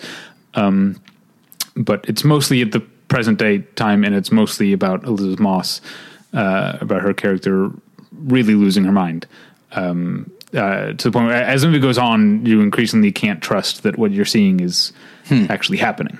That's fun. Well, not fun. It's not fun, but it's a really good movie, and it's really a movie that, Alex Ross Perry has a great mastery of tone and editing, but he is mostly, and I think this is true of Listen Up Philip as well, he's great with casting and with actors, and knows when to just stand back and let the words and the actor speaking them do the work. Yeah. So it's in many ways it's an actor's movie, but it's also some very accomplished filmmaking. What's next for you? Next for me is Lenny Abramson's Room. Oh, I saw that. Yeah, which I loved quite a bit. Me too, I would say. Yeah. Really well. What else has Lenny Abramson done? He did Frank, which was also really great. Which I didn't see. I think you'd like it a lot. Yeah. I feel it's weird. Room is one of those movies that just I really responded to, but I'm not even sure really what to talk about, except that it's just so wonderfully done, and I think really captures, because the film, you wouldn't necessarily know it to hear people talk about it. The film does have two leads, and in fact, one could say that the kid is more the lead than the mom. And it's from his perspective. And so whether it be his narration or when he's in certain situations, I won't even go into them, when he's in certain situations that are dangerous, and he is very limited in what he can do and even what he can see. And the way the filmmaker captures his perspective is very effective. And that kid, Jacob Tremblay, is astounding. I really love him because he does not imbue the kid with more than what a kid should have. That's the thing that bothers me so much with kid characters, is they overwrite them and they make them probably about 5 years older than they should be. Right. He's just right. But that doesn't mean that his emotions are simpler.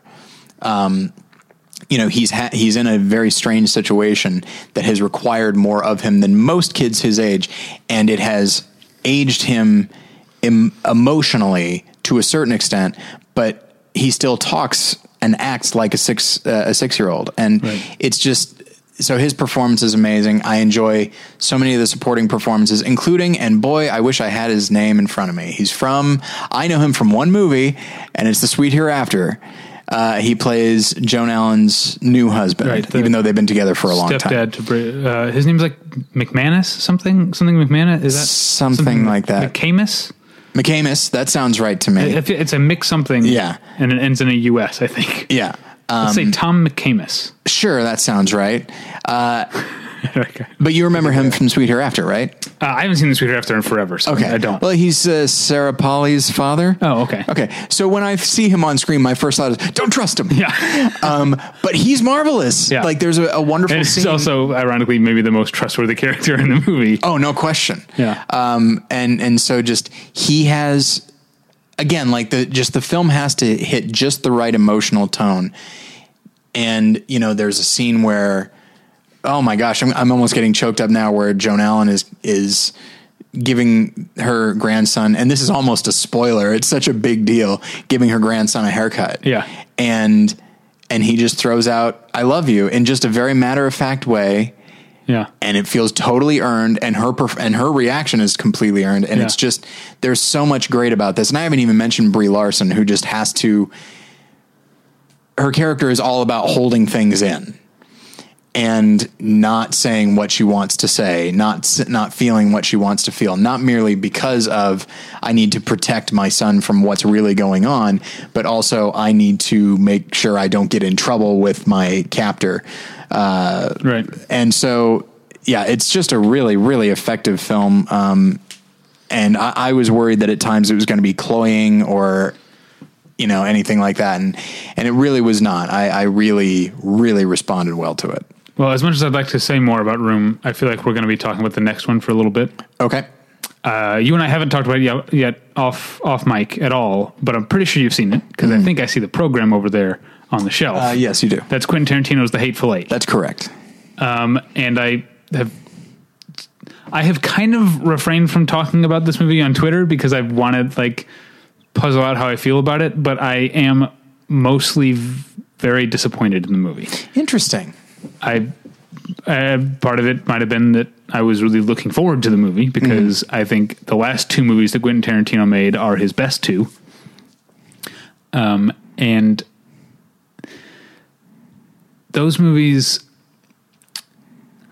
I feel like The Hateful Eight has all the same superficial ingredients of or style of ingredients of Inglourious Basterds and Django Unchained, but it doesn't have the base to hold it up. I feel like, Quentin Tarantino has often wallowed and been a little sadistic. I've talked about how uncomfortable I get sometimes watching Reservoir Dogs. But I don't hold that movie up to the same, in the same way that a lot of, I think, Tarantino fans and cineasts do, because I don't entirely agree with his motivations for including certain scenes or bits of dialogue. And this felt like it kind of came back to that, where it's like, I understand you're good with dialogue and you're good with tension and stuff, but I don't feel like there is anything in here sturdy enough to hang your sadism on, because it really is an ugly movie. I don't mean that it's ugly to look at. It's beautifully shot by Richardson. But the things that happen on screen are upsetting. Whereas I know, and you know, this could just be a different interpretation, because I've read a lot of reviews since I've seen it, because I want especially reviews that are positive. I actually have not read any reviews yet. Because I want to believe there's more to the movie, and I've seen there's definitely some stuff in there. But I know you had a problem with I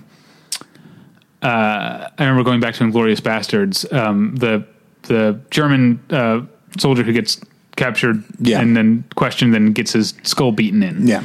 And and I argued there's a reason that is in there the way it is. But I think I feel the same way about most of the Hateful Eight, especially the post intermission part. That you felt about that scene that I don't think there's a reason. I feel like there's something in the movie about Tim Roth's character. Well, I mean, everyone in the movie sort of becomes different from who they say they are. But Tim Roth's character in the first half is like my favorite part of the movie. He's delightful, and his speech about the difference between justice and frontier justice, and when he says the danger with frontier justice doesn't include dispassion, and when I think that the line is justice without dispassion is always in danger of not being justice. Yeah, and I feel like that's the point he's trying to make, and he's trying, I think, in ways that other people have responded to more than I have, to connect that that feeling and that idea of approaching issues, would be they social issues or justice issues or legal issues, with your own baggage and your own prejudices. He's trying to connect that to the present day, and I think there's a good movie to be made out of those connections. But I don't think he makes them effectively, because I think he keeps stepping on his own toes with just he's got too heavy a hand with the ugliness. Interesting. And I'm giving this a bad review for a Quentin Tarantino movie. Like, I still think it's really well made. I don't know that I'm eager to watch it again, because again, I found it to be so ugly and unpleasant and sadistic. But I do think it's well made. I have more to say, but I want you to chime in. There's probably only two things in the film that I find unnecessarily sadistic, and even then I'm questioning myself. One is the pre-intermission the extended sequence and the story that is being told. But I might... it's an incredibly discomforting scene, but I was still more or less on board. I still felt, I mean, at that point, because the pre-intermission it's not down the middle. The pre-intermission is about a half hour longer, I think, than the post-intermission. And I do feel like there's some filler in there. I feel like maybe he's gotten to the point where he gets to make whatever he wants, and I support that as someone who supports art. But I do think that, like, there's a scene with Kurt Russell, Jennifer Jason Leigh, Samuel Jackson, and Walton Goggins in a stagecoach that I swear it's got to be like 25 minutes. It of feels them talking. Surprisingly long, yes. And I don't think it needs to be that long. Yeah. But other than that, I was still on board. And so that speech you're talking about, I'm not against that. And the pictures you're seeing as Samuel Jackson's character says, I'm not necessarily against that. It's pretty tough. It's hard to know. Not unlike, for the same reason that I had an issue with that scene in Inglourious Bastards, which I have gone on, by the way, to say is I think is Tarantino's best film. But do I do the side note now that has nothing to do specifically with Hateful Eight and has more to do with Tarantino? Okay, yeah, do the side note now. Okay, I'll get back to Hateful Eight, obviously, because I don't know what you're going to say, so don't forget what you're going to say. Do you find, I've talked with a few people about this. Do you find in yourself, but also in other people, specifically our age and probably about 5 or 6 years older, and maybe 2 or 3 years younger? So in this little 10-year span, if you were a certain age, do you find an instinctive bristling at the idea that anything other than Pulp Fiction is his best film? No, because like, even though I say Inglourious Bastards, I feel wrong saying it.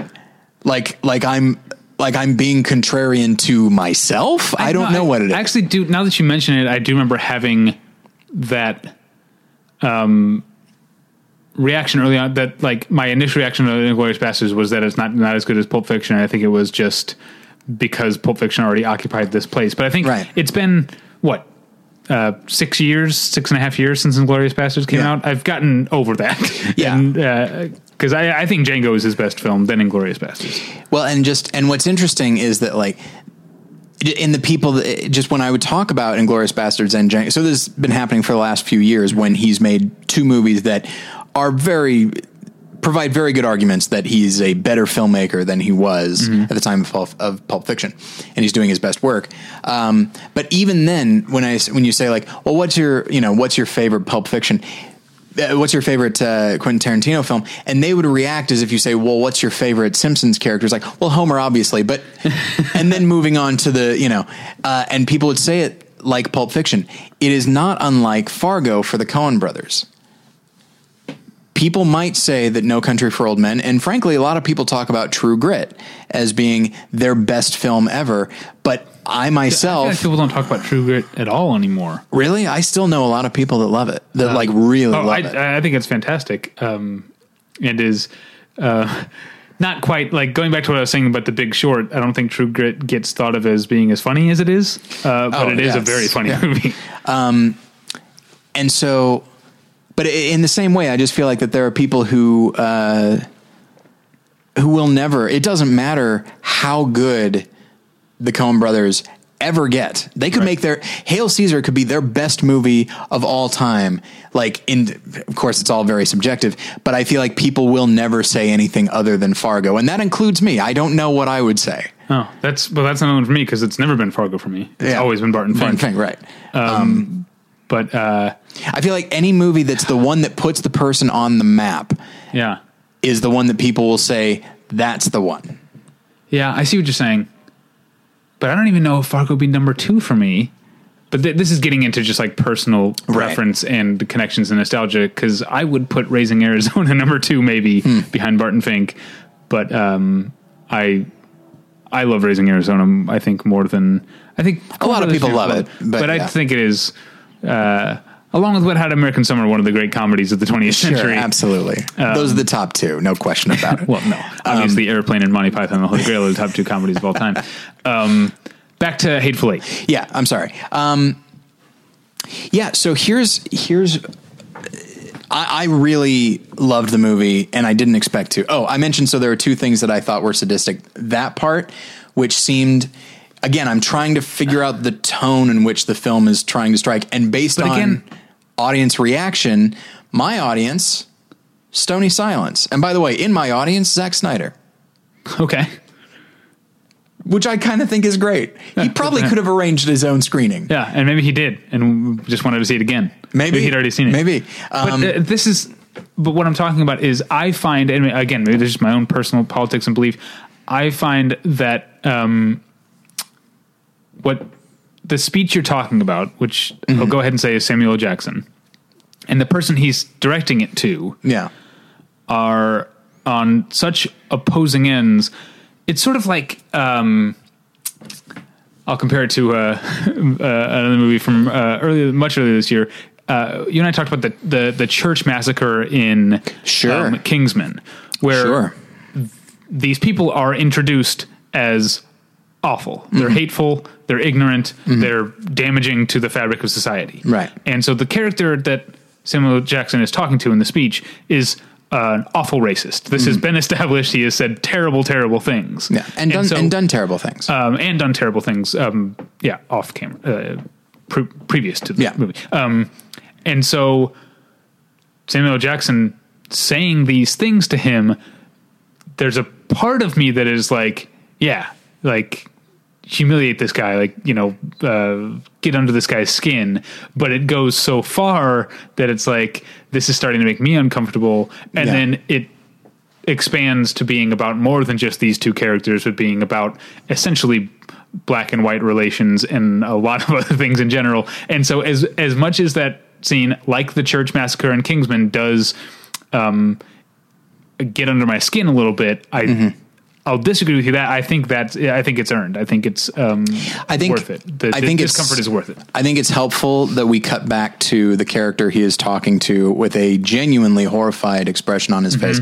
And regardless of how bad it has been established he is, in that moment, it's like, oh, geez, this is pretty rough. It's just like, I don't know if Samuel Jackson's story is true or not, but after a certain point, it doesn't matter. And it's hard to know. It's just like that level of revelry how much of it is Samuel L. Jackson's character and how much of it is Tarantino himself and how much is it supposed to be us? I don't know. So that's the thing. Even then, I don't think I would remove that section from the film because it's so complex. And then the other one is when Samuel L. Jackson, he kills somebody, and then once the person's already dead, he destroys the person's head with two bullets. And I'm with you on that. Yeah. That I don't like. Yeah. Because that even though he then goes on to regret it, but for bad reasons. Well, I don't think he does go on to regret it. He thinks it's funny. He regrets it when he discovers that someone else. It would have been helpful to be able to prove that this person is who he is. And we're getting into spoilers. Yeah. At that point, I don't think he's gonna. I think he still thinks it's funny. Oh, sure, yeah. He quote unquote regrets it. But that, the part you're talking about, the second part you're talking about is in the second half, in the post intermission half, and that's where I started to turn on the movie because it became essentially a. I feel like he took some pages from Tarantino took some pages from his buddy Eli Roth's book and just made a grisly horror movie that's more about how grisly it is than about horror. It's just there's 8 characters, although it's called The Hateful Eight, but James Parks is in it just as much as most of the 8.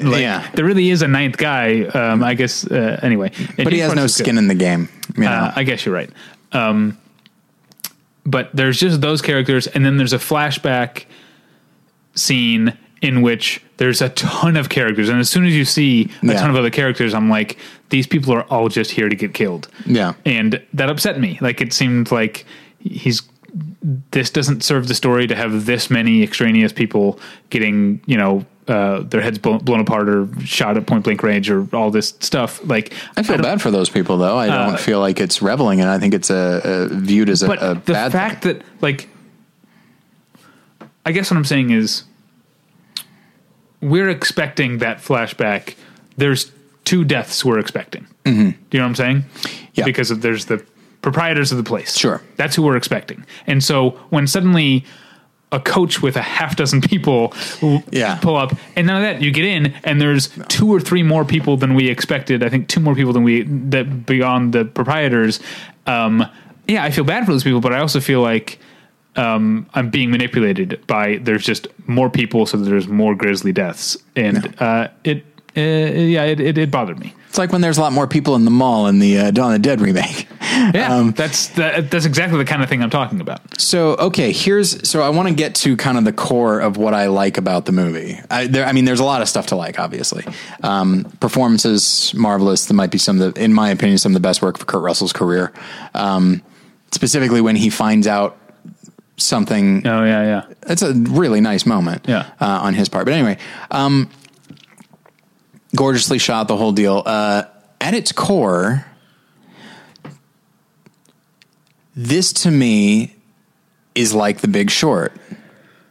He's not made a film this ugly before. He hasn't been this angry before. I feel like the ugliness, the fury. You're talking about race relations. Well, this movie comes about at a time when race relations aren't necessarily great. And he is a guy who is often smack in the middle of it, often accused of being pretty flippant with certain words, but he doesn't back down from that. He has not been cowed by those criticisms. Not at all. If anything, it's making him stronger. Yeah. And so I feel like he's a guy who took a look at the country, and it's worth noting, the Civil War looms very large over this film. This could have happened before Civil War. It could happen, much longer, or much longer after. I don't like the way that sounded, but I don't think we ever find out what year it is. Yeah, but it seems like it's probably within 5 to 10 years, I would say. And of course, what is the Civil War? It's a country ripping itself apart, and that is what these people are doing. You have, I wasn't expecting there to be this much. The first. I hope this isn't too much of a spoiler. The first death has nothing to do with the story, strictly speaking. It is 2 characters who aren't, again, supposed to be there. I'm trying to think about who you're talking about. The first murder, or the first violent exchange in the film, when you think of the plot that really kicks in the second half. And and that's when you realize, okay, there's all these plans that were made. There's these people anticipated to be there. And then when you realize the people that weren't anticipated in being there, they're the people that the first bit of violence happens between them. And so, and I feel like that's worth noting. Right. And so I feel like this is a film that where Tarantino, who between, I think Django and this, I think Django's a better film, undoubtedly. But there you had him really kind of being fascinated by race relations, and you had somebody like Calvin Candie, who we view as a villain certainly, but kind of a sympathetic character in his own way, or almost a pitiful character at times. And that his relationship with Samuel L. Jackson in that is really complex, maybe one of the most complex things Tarantino has ever done. Hateful and so what has happened in the last 3 years? Horrible, terrible things. And I think Tarantino looked at that and it's like, okay, I'm not interested in fucking complexity anymore. I'm furious. And I look at the world and it's ugly, whether it be racial or class or anything else, or just pure selfishness. And this idea and the one bit of hope, the one bit of really people aspiring to things turns out to not be true. And I feel like that is what is particularly fascinating about the film is I think he's way more personally invested in this film than I ever thought he was going to be. I thought this was going to be pure pulp and that was it. But I think there's a lot more there than I expected. And maybe I was expecting more because I found there to be more in Django and Inglourious Bastards. Yeah. And so, but let's put this idea about rage and or not, people being indignant, filmmakers being indignant about things going on in the country and not being complex or subtle about it. Let's put a pin in that, okay? Because we're going to come back to that later when we talk about a film made by maybe Quentin Tarantino's biggest critic. Hang on now. Got it. I do want to say just a couple of performances I want to single out. Walton Goggins had such a small part in Django Unchained. I didn't expect him to have such a big part in Hateful Eight, and he more than lives up to it. And I also want to give a tip of the cap to Damian Bashir. He's great. For being hilarious. For being what I think is so funny is Damian Bashir, he is a Mexican man.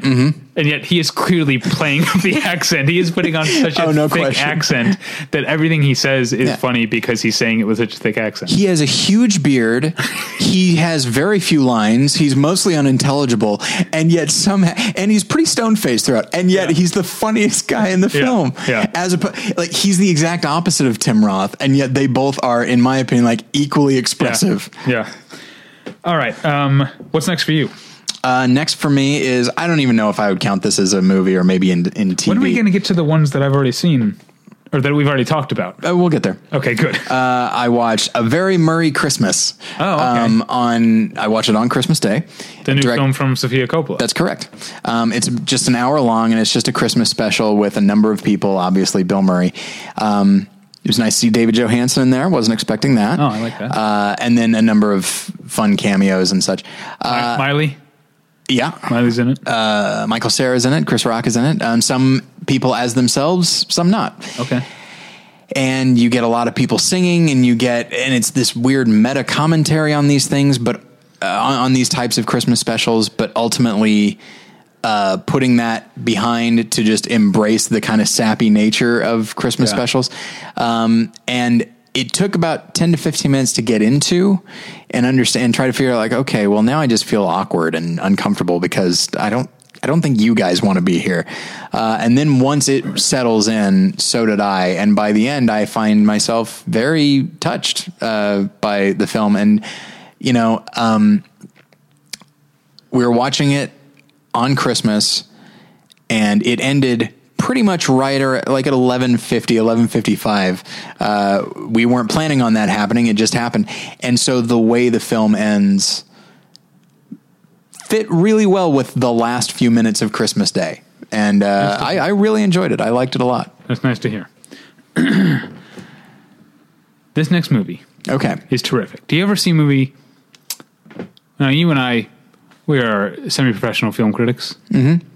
we often see movies knowing that we'll have to write about them. Sure. Do you ever see a movie and you're like, I loved that, but I'm glad I don't have to write about it because I don't know how I would explain how much I loved that. Yeah. This is a documentary. Maybe you've heard of it. It aired on Showtime earlier this year. And it's called Listen to Me, Marlon. It is a documentary about Marlon Brando, and it is narrated by him because he was a guy who recorded himself talking about his life a lot. Oh, great. And also did things like had his face digitized, so into a computer program so they can actually show, and they do occasionally cut to a TV, like an old, not a flat screen, but like an older TV screen showing a digital version of late Marlon Brando's face saying the things that he said. Okay, so it is a documentary about Marlon Brando's life, but it is not at all what you are thinking of. Okay. It is not a straightforward biographical documentary. It's more a portrait of the inside of his mind and what it might have been like to be Marlon Brando. With the family that he had, the father that he had, the things that happened to him and his family over time, the way that he, you don't get a lot of behind the scenes on The Godfather. There is some stuff about making The Godfather, but it's more about the way that making The Godfather affected his life, or the way that making Last Tango in Paris affected his life and his career, and whether or not he could separate his life and his personality from his career. It really does feel like you've stepped into this, you've stepped into his mind, I guess. I mean, that feels corny to say, but it's all enveloping, and I watched it all in one sitting without realizing I was getting near the end of it, because it's such an entrancing movie in the way it's made. I think that it's, again, it is a documentary, but I almost hesitate to describe it as such because the word documentary has connotations, I think, of being, I think people think of documentaries as mostly being informative and sometimes dry, or at least straightforward, that there's an educational aspect. This is, to use another corny, overused term, it's a tone poem of a documentary. It doesn't have a straightforward narrative or anything. It's just here's what it might have felt like. Not just the kind of thoughts he had, but it puts you in the place of what it might have felt like to be Marlon Brando. It's terrific. It is a terrific movie. I should have brought the screener for you to watch because I want to lend it. I desperately want to see it now. That sounds marvelous. It's fantastic. What's next for you? Next for me is Joy. Okay, so next for me is, now I will say I might have liked this movie more. I liked this movie. I might have loved it if I hadn't just watched Listen to Me, Marlon. And this movie is called Kurt Cobain, Montage of Heck. Okay. Also a terrific documentary. It's a little bit more a little bit closer to the conventional documentary that I talked about. But at the same time, it isn't, because it includes things like animation made for the film, and also, Kurt Cobain from a young age was a doodler, and so they animate his drawings. Oh, that's fun. And I think, it's very good, and it again kind of like Listen to Me, Marlon, but not to the same extent. It is more about how it feels, because I've talked before about how I often don't like documentaries about musicians who I'm already a fan of, because often it feels like the point is to convince you to be a fan of them. Yeah. Or convince you to hate them. Right. Yeah. Yeah. But like the Big Star documentary, or even to some extent, the Kathleen Hanna documentary, The Punk Singer. I'm into Big Star. I'm into Kathleen Hanna and Bikini Kill. But I didn't need to sit down for an hour and a half and have someone try to convince me that they're great, because I already knew that going in. I think Montage of Heck takes it as maybe because Kurt Cobain is obviously a bigger figure in pop culture than Big Star or Kathleen Hanna are. It takes for granted that you're already a fan. And it manages to, the big coup here is that it was made with the full participation of Courtney Love and Chris Novoselic. Okay. Although not Dave Grohl. I'm not sure why, but Dave Grohl does not appear in it at all. But what that means is they have full access to the music. Right. So there is Nirvana music constantly throughout the movie. I was going to ask, given how many documentaries there have been about Kurt Cobain, and there have been quite a few at this point. Off the top of my head, there's Kurt and Courtney, there's Soaked in Bleach, and there's About a Boy, right? Yes. And then is it called About a Boy? About a Son? About a Son. Yes. About a Boy is a different movie, not a documentary. And I know the director of About a Son. Well, I worked with him for a while. Okay. So, but no, the question I was going to say is, whenever you have somebody that has had multiple documentaries made about him or her, and somebody decides they want to make another one, like, does it justify its own existence? But I guess with the participation of those two key figures, it does. Yeah. And it also feels, and the inclusion of the music, which none of the other ones were able to use. And I think it almost doesn't feel like this is another documentary about Kurt Cobain. It feels like, no disrespect to your friend who made About a Son, it feels like this is the one. This is the definitive one. This is the one that needed to be made. It's the most all-encompassing, and like I said, there's a lot of Nirvana music, but it doesn't just say, hey, we got the rights to this Nirvana music, let's throw all this music in here. Right. It's all very motivated, and you see in the movie never lets you forget that the reason, as much as this guy, it doesn't want to wallow in his, although it doesn't shy away from his drug problems or his depression or like the hardships that he went through as a kid being shuttled. His parents split up and neither one really wanted him, and so he would go from living with his dad to living with his grandparents, living with his aunt and uncle, people would just get sick of him and kick him out, and it was like a hard childhood for him. But it doesn't shy away from that, but it doesn't wallow in it. It never lets you forget that the reason you know who Kurt Cobain is because of this terrific music he made. Right. And also the reason he made this terrific music is because of the life he lived. And so it's all wrapped up in one. It's another one that flew by. It's like 2 hours and 15 minutes. Wow. But it goes by really quick. Okay. I would definitely recommend it. Okay. Next up for me, and by the way, I forgot to put this on my list, so is one I just remembered. Okay. It's a rewatch. I think it's my only rewatch in here. And that is Lawrence of Arabia, which I saw the 70 millimeter print at the Egyptian, and I have not seen it in the theater since we saw it at the Music Box in Chicago. 2002. So it has been quite a while. I've seen Lawrence many, many times at this point. I don't really have much to add except it is, theoretically every movie benefits from seeing it on the big screen. But an argument could be made that in the last 20 years, there are movies that are made knowing that it will be on smaller screens eventually, and that's so they're maybe made with that in mind. But this was made during a time when it was all about the big screen, and Lawrence of Arabia takes full advantage of that. And, the desert and the use and of course the sunsets and that sort of thing are beautiful.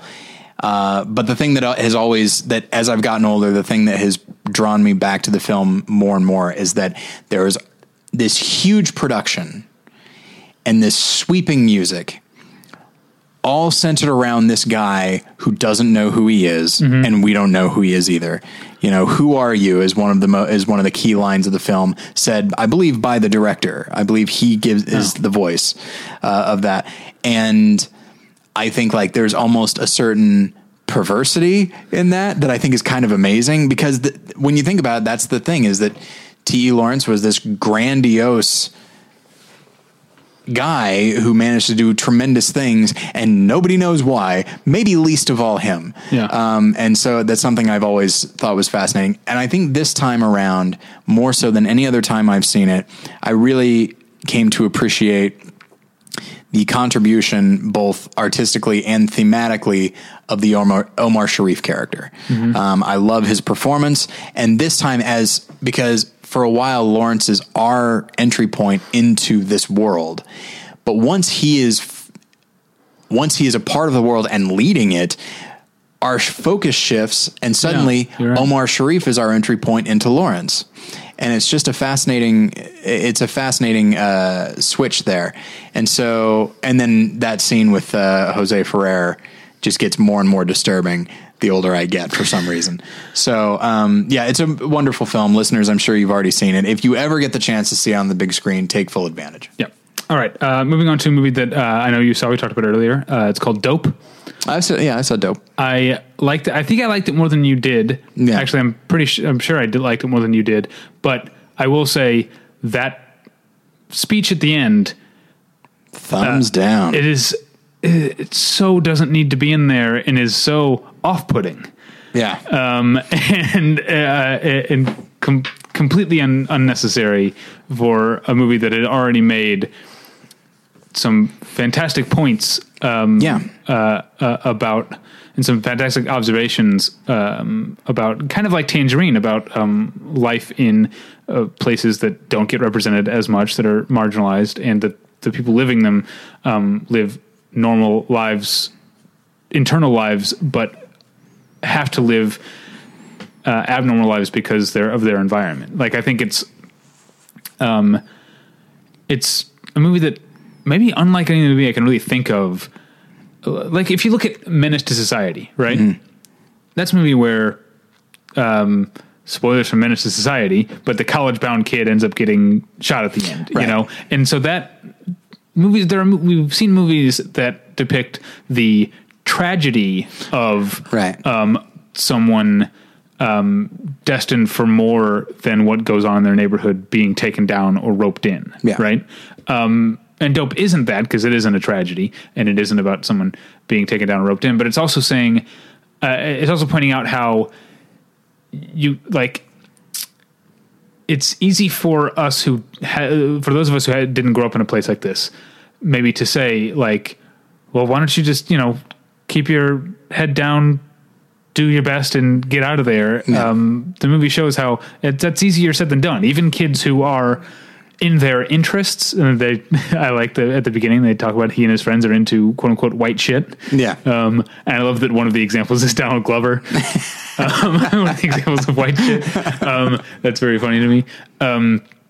But even though these people are, this group of characters are very much relatable to those of us watching it from outside of of this kind of neighborhood, they get caught up in this, drug running and stuff like that. And I think that's a metaphor for how it's impossible to just to separate yourself from your neighborhood. Well, and so I think it made all those points before it went and gave this stupid direct address to camera thing that I hated. But I still think that didn't mar the movie enough. I would still give it a good grade and recommend it to people. I think it's a bit, not merely uneven, but I feel like it's trying to do so much, which is not a mark against it, but that it tries to do it all, and it winds up after a while. I'm just like, okay, this is like, what is the end game here? You know, I think that's what got to me. And admittedly, that last thing left such a taste in my mouth. Yeah, I think maybe if you hadn't prepared me for it, it would have struck me a little worse. Yeah, but I was able to say, well, this was a good movie. I really liked this movie, and I really did like it up until then. Yeah. It was funnier than I expected. Mm-hmm. I think I expected it to be like quirky indie dramedy funny, but it's like at times it's funny. Yeah, absolutely.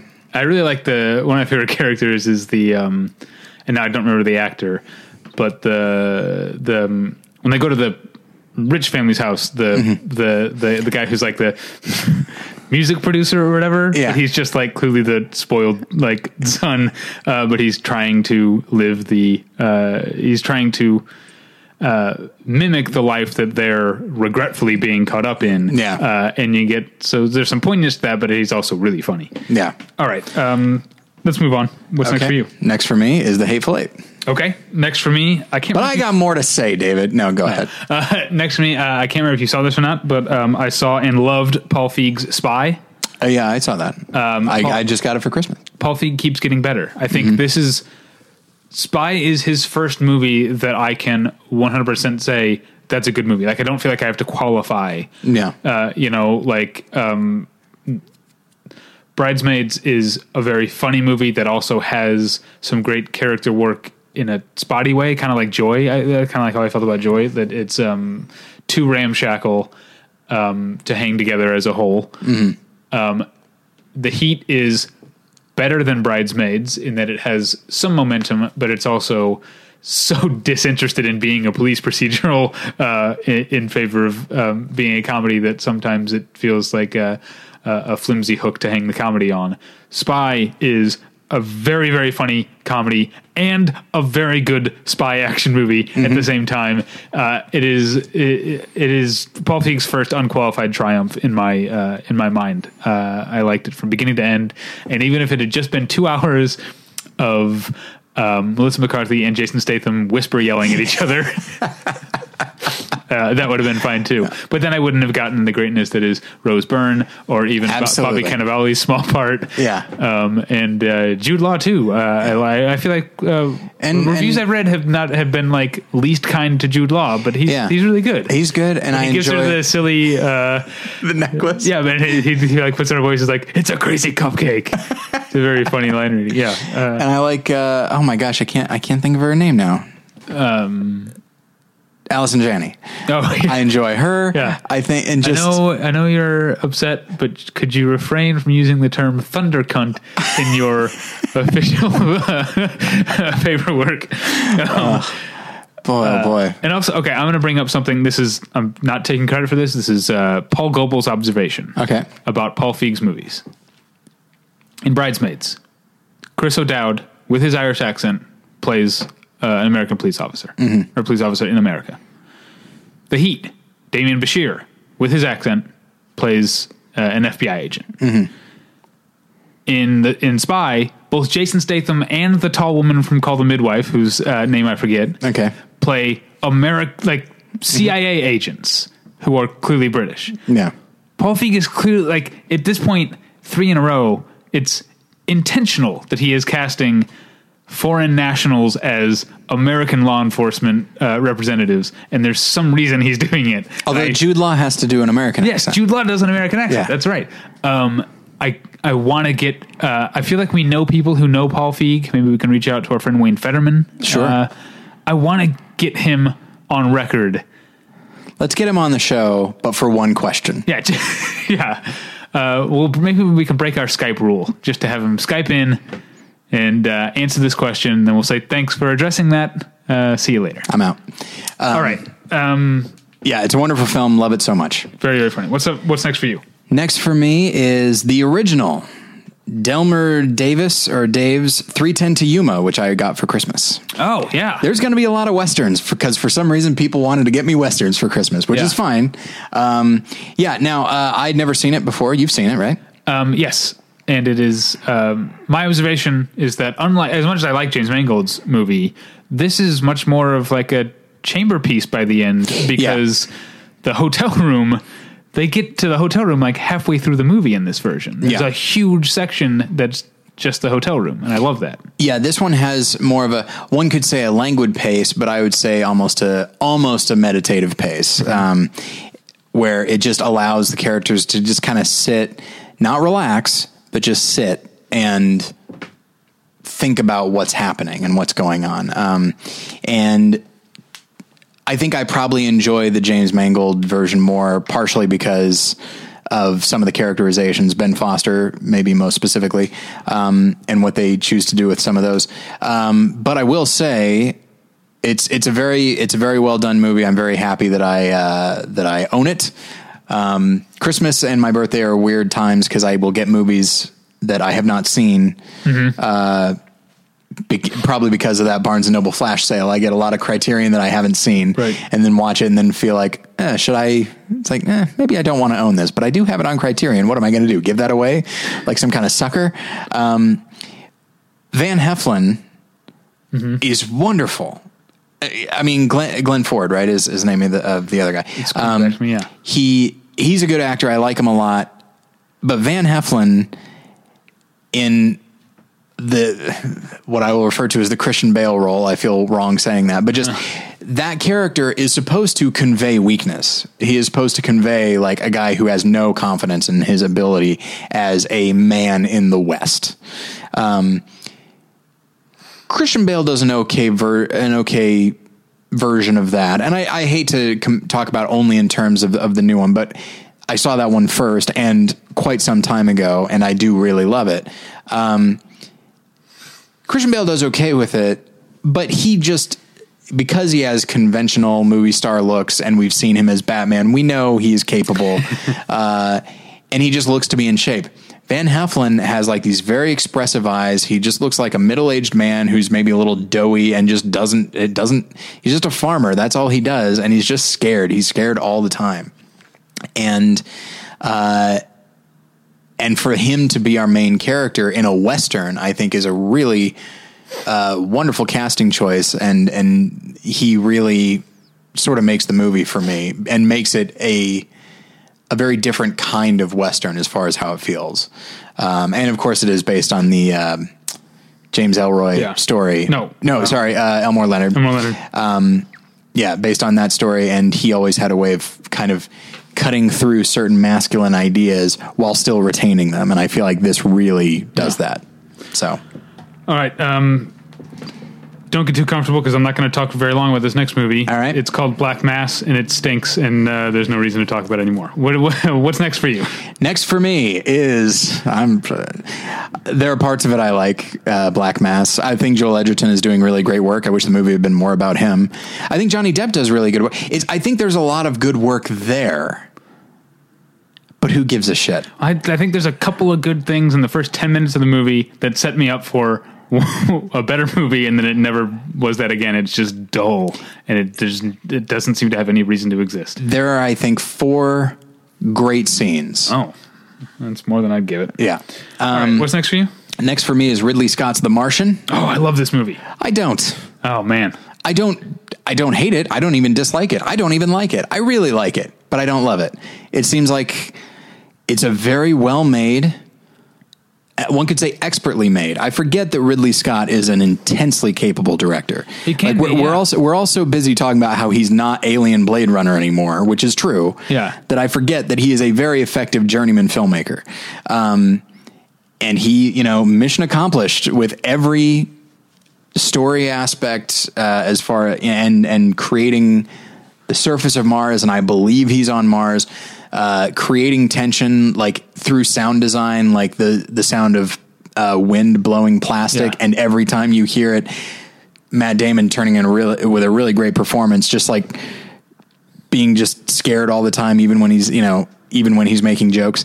But in the end, and you talked about this a couple weeks ago, the tone is so hopeful and come on guys, let's do it from the beginning, that it kind of sapped some of the tension from me, with the exception that, you can't, when you have characters free floating in space, it's always going to be tense. Yeah.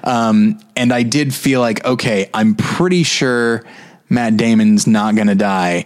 I cannot speak to 2 other crew members who are really being set up as the ones that will die. Yeah. And so, yeah, I thought Bucky was going to eat it for sure. No question about it. It's like the minute, the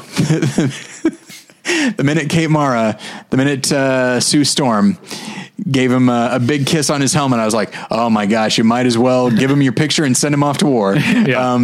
And so yeah, it's, but it's a really well done movie, and I like watching procedure, like people sitting and like really trying to work things out. Like, how are we going to make this happen?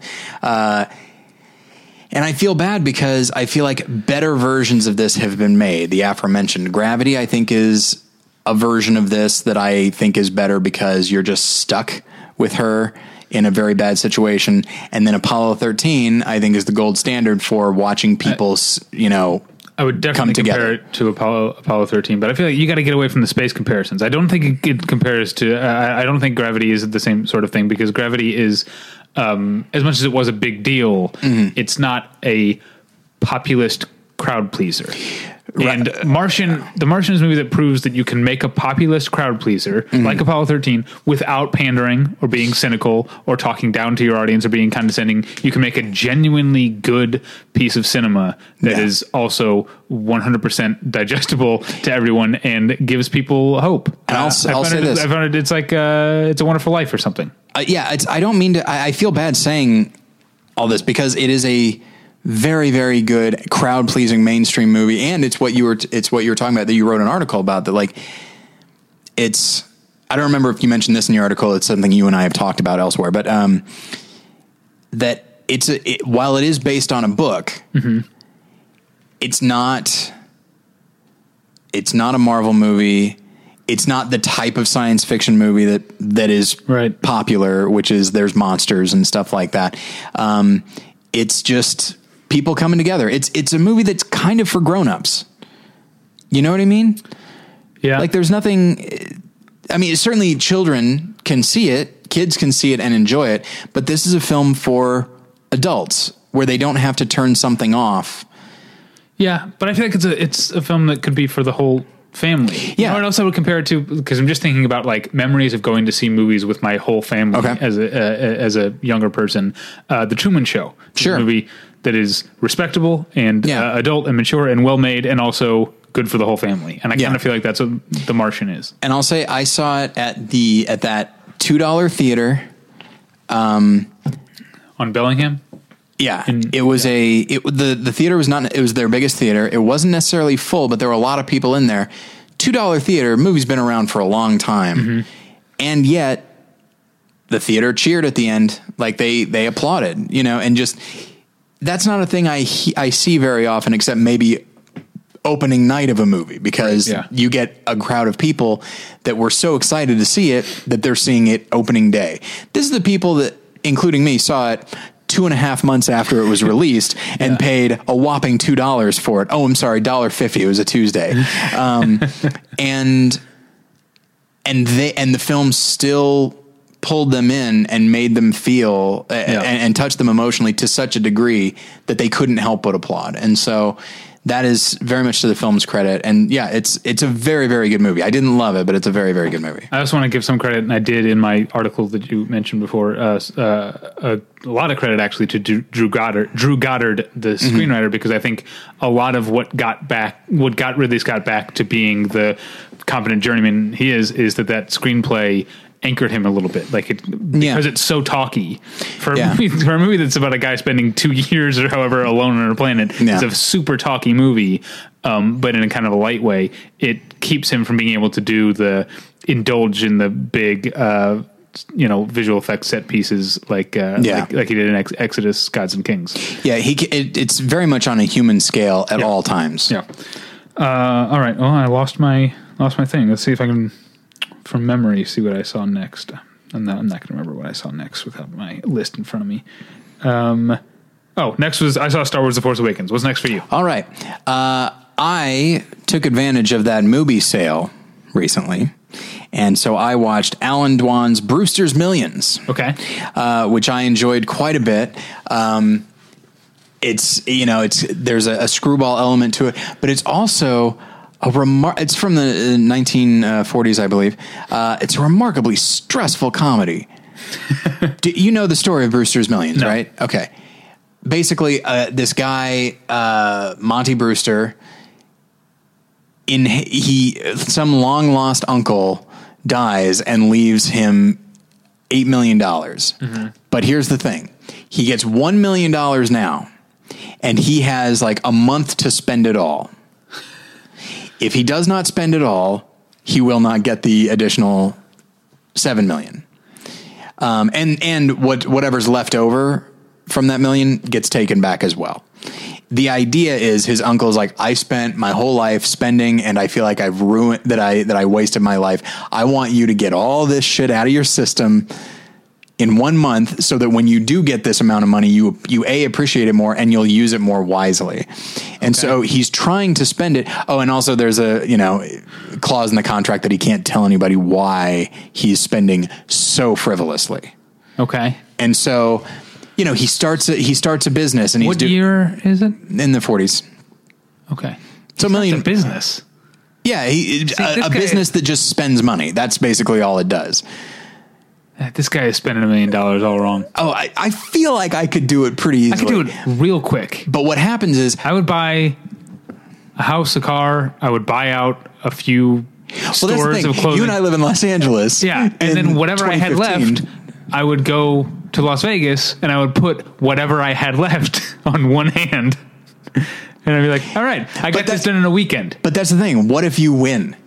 Then you have to spend that on top of everything else. Is that in the I believe that's I don't remember if that's in there in the contract specifically, but that does seem to be the situation, that if he gets anything back that he has invested, so he's making bad investments, and his friends are like, okay, what? Stop doing what you're doing. And so everyone keeps giving him more money, saying like, no, you don't want to do that. Here's this. And he's like, no, I don't want to do that.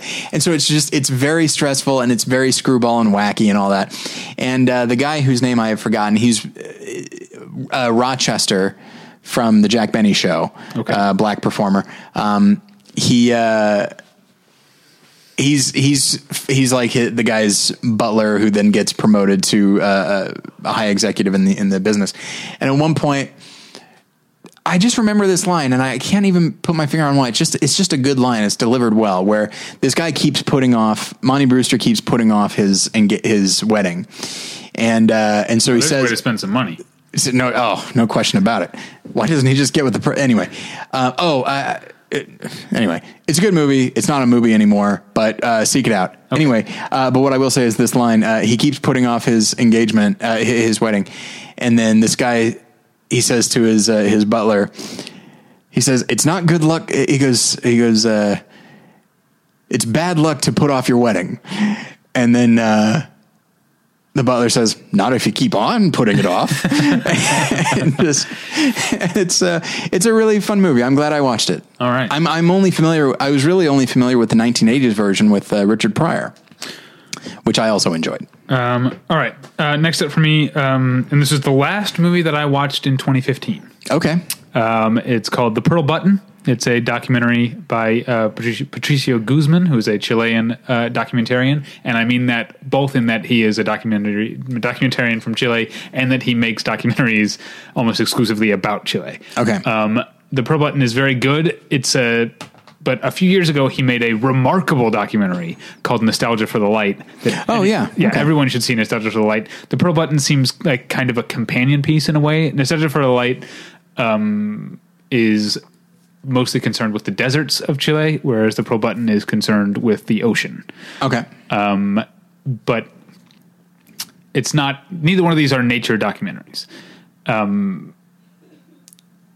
Patricio Guzman clearly loves his country, loves Chile, but it's the kind of love that I think I have, where he's like, it will be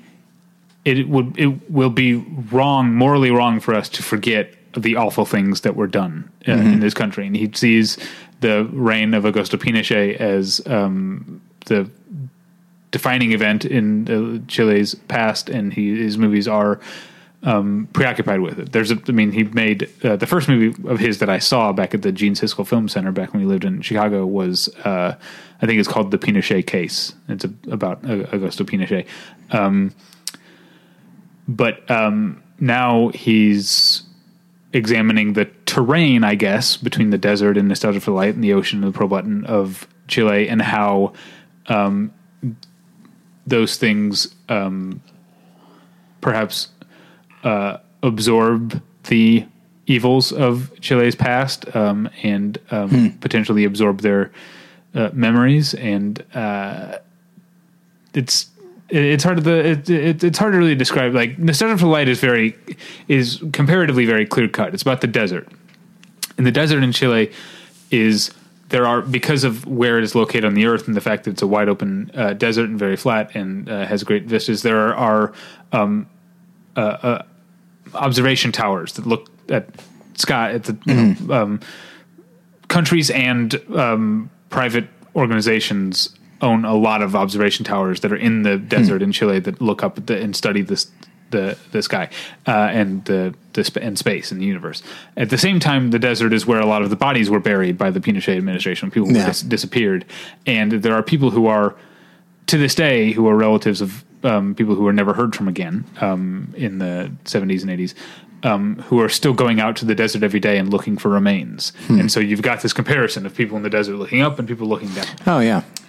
That's Nostalgia for the Light. It's fantastic. The Pearl Button is a little more sprawling in the way that it deals with the ocean, because that's also a place where bodies were, people were disappeared, and they were taken out on helicopters far away from the coastline, and their bodies were dropped. They were killed and then tied to lengths of what was one, like a beam, from a building. Okay, an I-beam, something like that, and then dropped out of a helicopter. So there are you see people that go down in the into the ocean. You see all these beams laying on the ocean floor, and you realize the bodies have since decomposed or washed away or been eaten by fish or whatever. Great white sharks. Whatever it is. You realize that each one of these beams represents some person who was tortured and murdered. But it also deals with the indigenous peoples of that there are very few left of in Chile, but people who lived off the ocean, like fishing tribes and boating tribes, in the way that the Chile's growth has stymied their lifestyle, and it sort of wraps all these things together. It's really interesting. I would definitely recommend The Pearl Button, but I would also recommend seeing Nostalgia for the Light first, because that's I think one of the crowning achievements of his career. All right. What's next for you? Next for me is John Crowley's Brooklyn. Oh, good. That'll knock one out for me too, because I saw it just the other day. I absolutely love this movie, and I am continuing to love this movie. My mind keeps coming back to it. When I first put it on my Letterboxd list, it was like number 12. Then it became number 6. It is currently sitting at number 3. I would not be surprised, David, if it doesn't wind up as number 1 or 2 by the time we get to that episode. It'll be fun to see. It just grows in my mind. And I remember when you were talking about Carol, you were talking about the world created in Carol, and you felt like you could step into it and you wanted to step into it. That's how I feel about Brooklyn. This is exactly the conversation my wife and I had on the way home from our screening of Brooklyn, that it's very much like Carol in that way. I don't think it's as good as Carol, but I do think it's almost... we like to... You and I both talk about judging movies by what they set out to achieve. Yeah. And this movie, perfect 10s across the board as far as the movie it wanted to be. It is exactly that movie, and it is. I literally can't imagine anyone not liking this movie. But what's more is that it's just such an interesting story being told. In the midst, I'll say this, in the midst of all the discussion politically about immigration, legal or otherwise, Brooklyn's an interesting movie to watch because it really does see things from the point of view of, I'd say, a child becoming an adult, but then also a person going from their place of birth to a new place and trying to embrace that, but then feeling just the perpetual tug of the past. It's so powerful, but that's the key, is her being a certain age, I think, is the key, because I think anybody can relate to thinking back to your parents, the family you grew up with, the city you grew up with. That's safe. That's the place that's home. And then you get older, and then in my case, I got married fairly young, and then Jen and I were in Chicago for a little while, but then we moved out here. And I've talked about it on More Than One Lesson. For a while, I felt almost homeless, because it's like, well, where is it? Denver, Missouri, Chicago? Like, where is it? Everybody's spread out. So I felt just like, I don't really have the home that people talk about. And then I realized, well, no, home is here. Yeah. Home is Los Angeles with my wife. Yeah. that is what Brooklyn is all about, is that emotional journey. And I just love it. I can see why you connected with it so much. I fucking love that movie so much. It's really great. And like I've been doing, when I call out some supporting performances, Julie Walters is awesome. Delightful. And apparently, again, you can only trust, not again, I've said this before, but not on this episode. You can only trust IMDb trivia so much. Probably you know that stuff's made up. Sure. But I did read there that Julie Walters' scenes were all done in 2 days. I could see it. I mean, it's mostly in one location. Over a long time. Yeah. Every one of her scenes is in the same room, essentially. Yeah. So I could see that happening, but she's fantastic. And I gotta, every year, this Emery Cohen dude. Yeah. After, was it 2 years ago, was A Place Beyond the Pines, right, when he was Bradley Cooper's shithead son. Yeah. And I wasn't sure if I liked him because I hated the character so much that I was like, it was like begrudgingly admitting it was a good performance when actually it's a great performance because that's what made me hate the character so much. Yeah. And then last year, even though no one saw it, he had a small part in the Gambler remake with. That's right. Wahlberg. Yes, he did. The young tennis pro. Yeah. And he is fantastic as Tony Fiorelli, the American love interest here. And I keep expecting things to turn bad. Sorry, for things to turn movie bad. Right. That Tony is not trustworthy, or that he's like some kind of, that there's more to him, or one could say less to him than meets the eye. Right. But no, so much of this is just decent people. Not everybody, obviously. Decent people trying to figure things out. And so often in life, the conflict doesn't come from a person opposing you. It's having to make a choice between two perfectly reasonable choices. And man, oh man, I love this. I did not expect to love this movie. It seemed like a perfectly pleasant little movie. And then in watching it, it just grabbed me, and it has held on to me for the last week. Yeah. This is the enough said of 2015. It might be. Yeah. It might be. All right. Next up for me, also a fantastic movie. Andrew Hayes, 45 Years. Okay. You got to see this, by the way. I'm sure. It's a very Tyler movie, and I don't mean that in a dismissive way, because I also found it. I know what I am.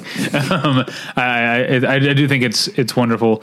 It's another movie that my wife and I had a long conversation about on the way home. She also loved it, but we interpreted the end very differently. Interesting. And her interpretation breaks my heart, and even though it's as likely to be the right, quote unquote, right one as mine is, I so desperately don't want it to be. Yeah. But anyway, I feel like I'm being too cryptic.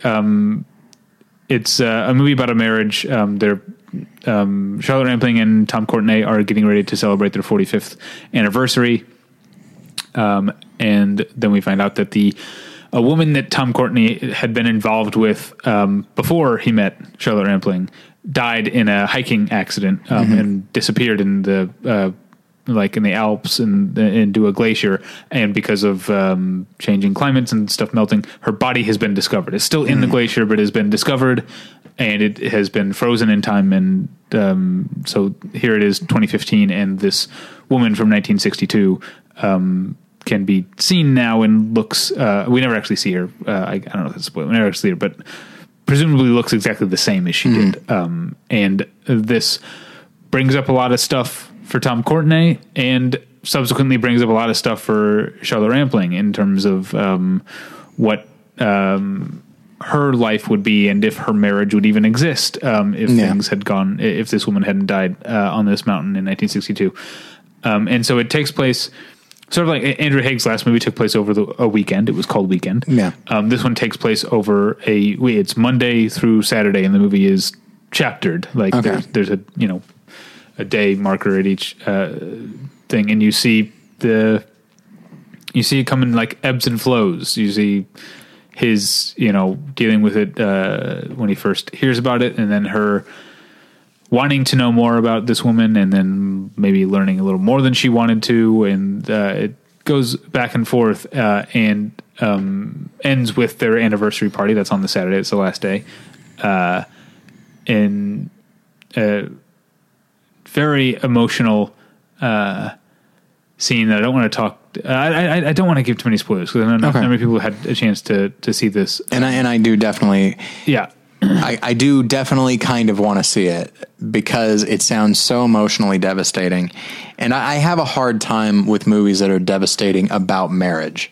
Right. For just personal reasons, not that my marriage is on the rocks or anything, but I just, when you see movies about like older people who maybe aren't completely happy, like it kind of terrifies me. Yeah. Well, I will say this, like Weekend, it's not without laughs. It does have some human moments. I mean, they're all human moments, but I very much cherish movies that, even if they are heavy and devastating, have some laughs in them. Yeah. Oh, absolutely.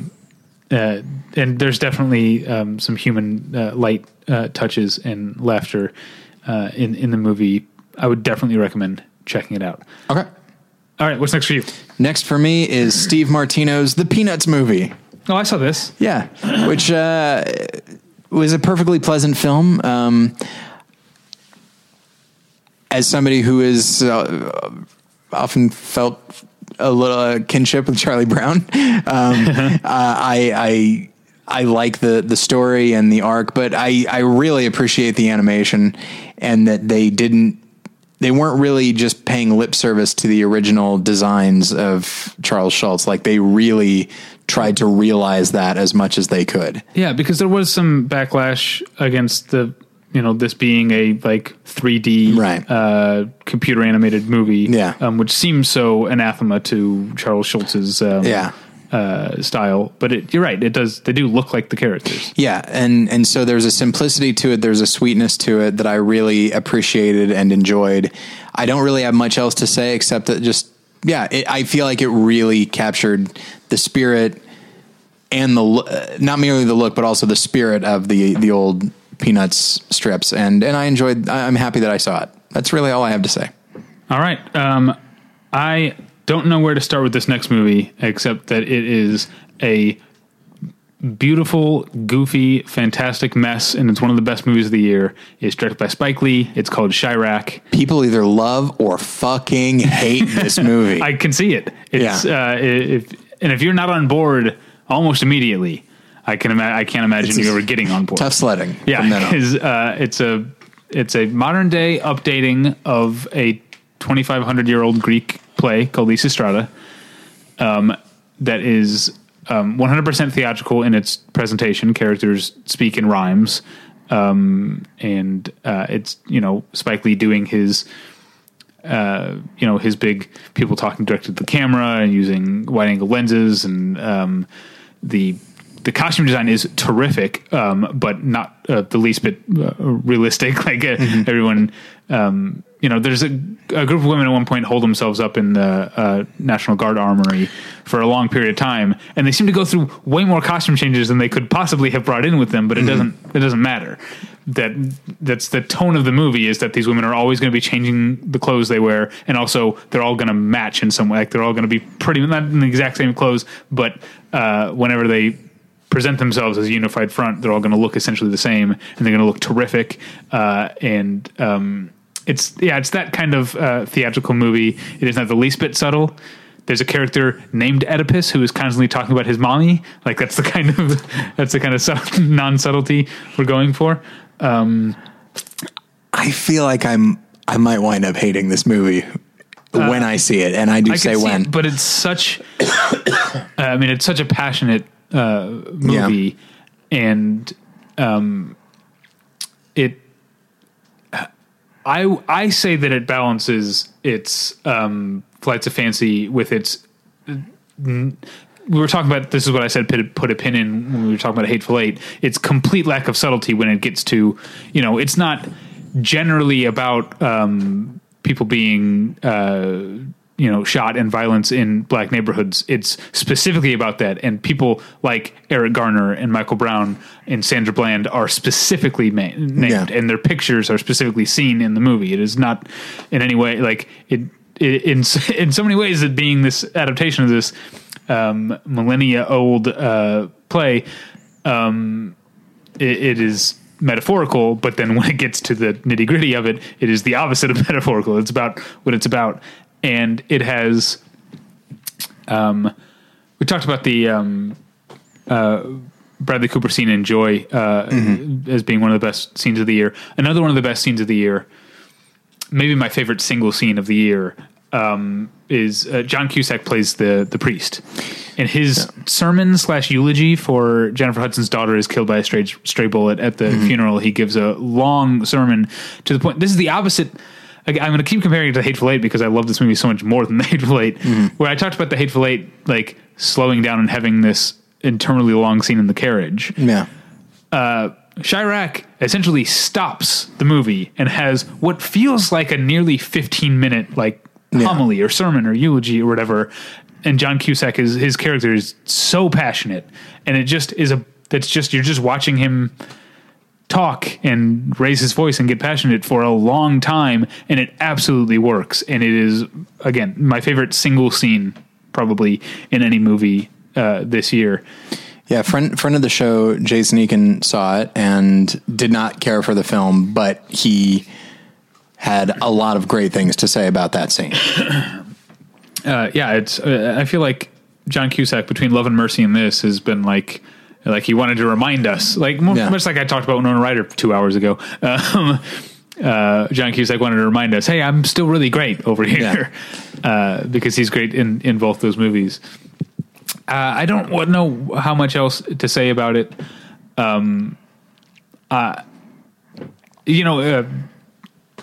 Angela Bassett also is like John Cusack and like Wesley Snipes in this movie, who is a smaller part but a very important part, doing the best work that all three of them are doing the best work they've done in a long, long time. Yeah. I mean, John Cusack not as long because he was just in Love and Mercy, but that notwithstanding, they're all fantastic. And I don't, I think this movie is too outrageous and too weird and too off-putting to probably a lot of people, or too divisive at least, to be getting a lot of awards talk. But I would definitely nominate Angela Bassett for supporting actress of the year. She's fantastic. All right. I don't know what else to say about it. It's a full 2 hours. I wanted it to be longer. It's the kind of movie I never wanted to stop watching because it's so inventive and exciting and funny and also infuriating and touching and sad. It's it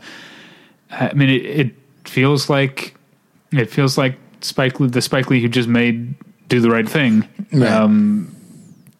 Just coming out like he doesn't, he'd gotten into a period of making, with not that I saw them, but like Inside Man and Old Boy, I'm not talking about whether these are good movies or not. The Miracle at St. Anna or whatever that one's called, making more conventional movies, and this is so not that. This is Bamboozled. Which I also never saw, but this is the voice of a maverick and a unique filmmaker. Although there are some, especially in the neighborhoods depicted in the movie in South Side of Chicago, people who are very much against the movie, and accusing it of essentially being the same type of out of touch old man, pull your pants up moralizing of Bill Cosby, I can see, I can see where they're coming from, because it doesn't, the movie is not, it doesn't pick a side and thoroughly condemn institutionalized racism or whites or that sort of thing for what's going on. And it doesn't not condemn that either. It is a survey of all the things that are wrong that are leading to, the violence in Chicago, South Side of Chicago, and neighborhoods across the country that are like it. Although I found that Chicago critics are the first to not like it, I think, and I wonder if maybe they're too close to the problem to maybe. Have you been reading about Rahm Emanuel and what's going on in Chicago right now? I know he took too long to come back from Cuba. Yeah. Well, as it turns out, there was some stuff happening before that. It's really, we'll talk about it off air. It's really interesting and angering. Okay. I'm all for being angry at Rahm Emanuel. I feel like there was something else I was going to say about Chirac. Much like how I never want to stop watching it, I also never want to stop talking about it. Well, we're going to need to. There's so much to talk about. It's a great movie. I can't wait for you to see it. All right. So I was at the gym, and they have these screens playing, and usually it's ESPN. Sure. And so there's no sound or anything, but they have the subtitles on while I listen to something else or watch BoJack Horseman on my phone or something. But I did see something on there, and I recognized it as something that was on Netflix that had struck my fancy. So while it was on there, I just pulled up Netflix on my phone and started watching on my phone what was on the screen in front of me, because I wanted to start from the beginning, which is I believe an ESPN documentary. Okay. Called Chasing Tyson, directed by Steve Cantor.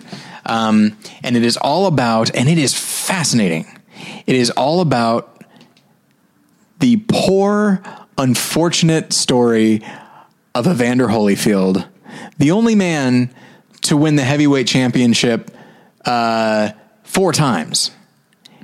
And yet, if people know him for anything, they know him as the guy who got his ear bitten off by Mike Tyson. Right. People know Mike Tyson now. Admittedly, they know him for a lot of bad things, but they also know him as like the champ who just was unbeatable. And a lot of people said that because Evander Holyfield was coming up at the time that Tyson was the heavyweight champ, and everyone said this is going to happen. This is going to happen.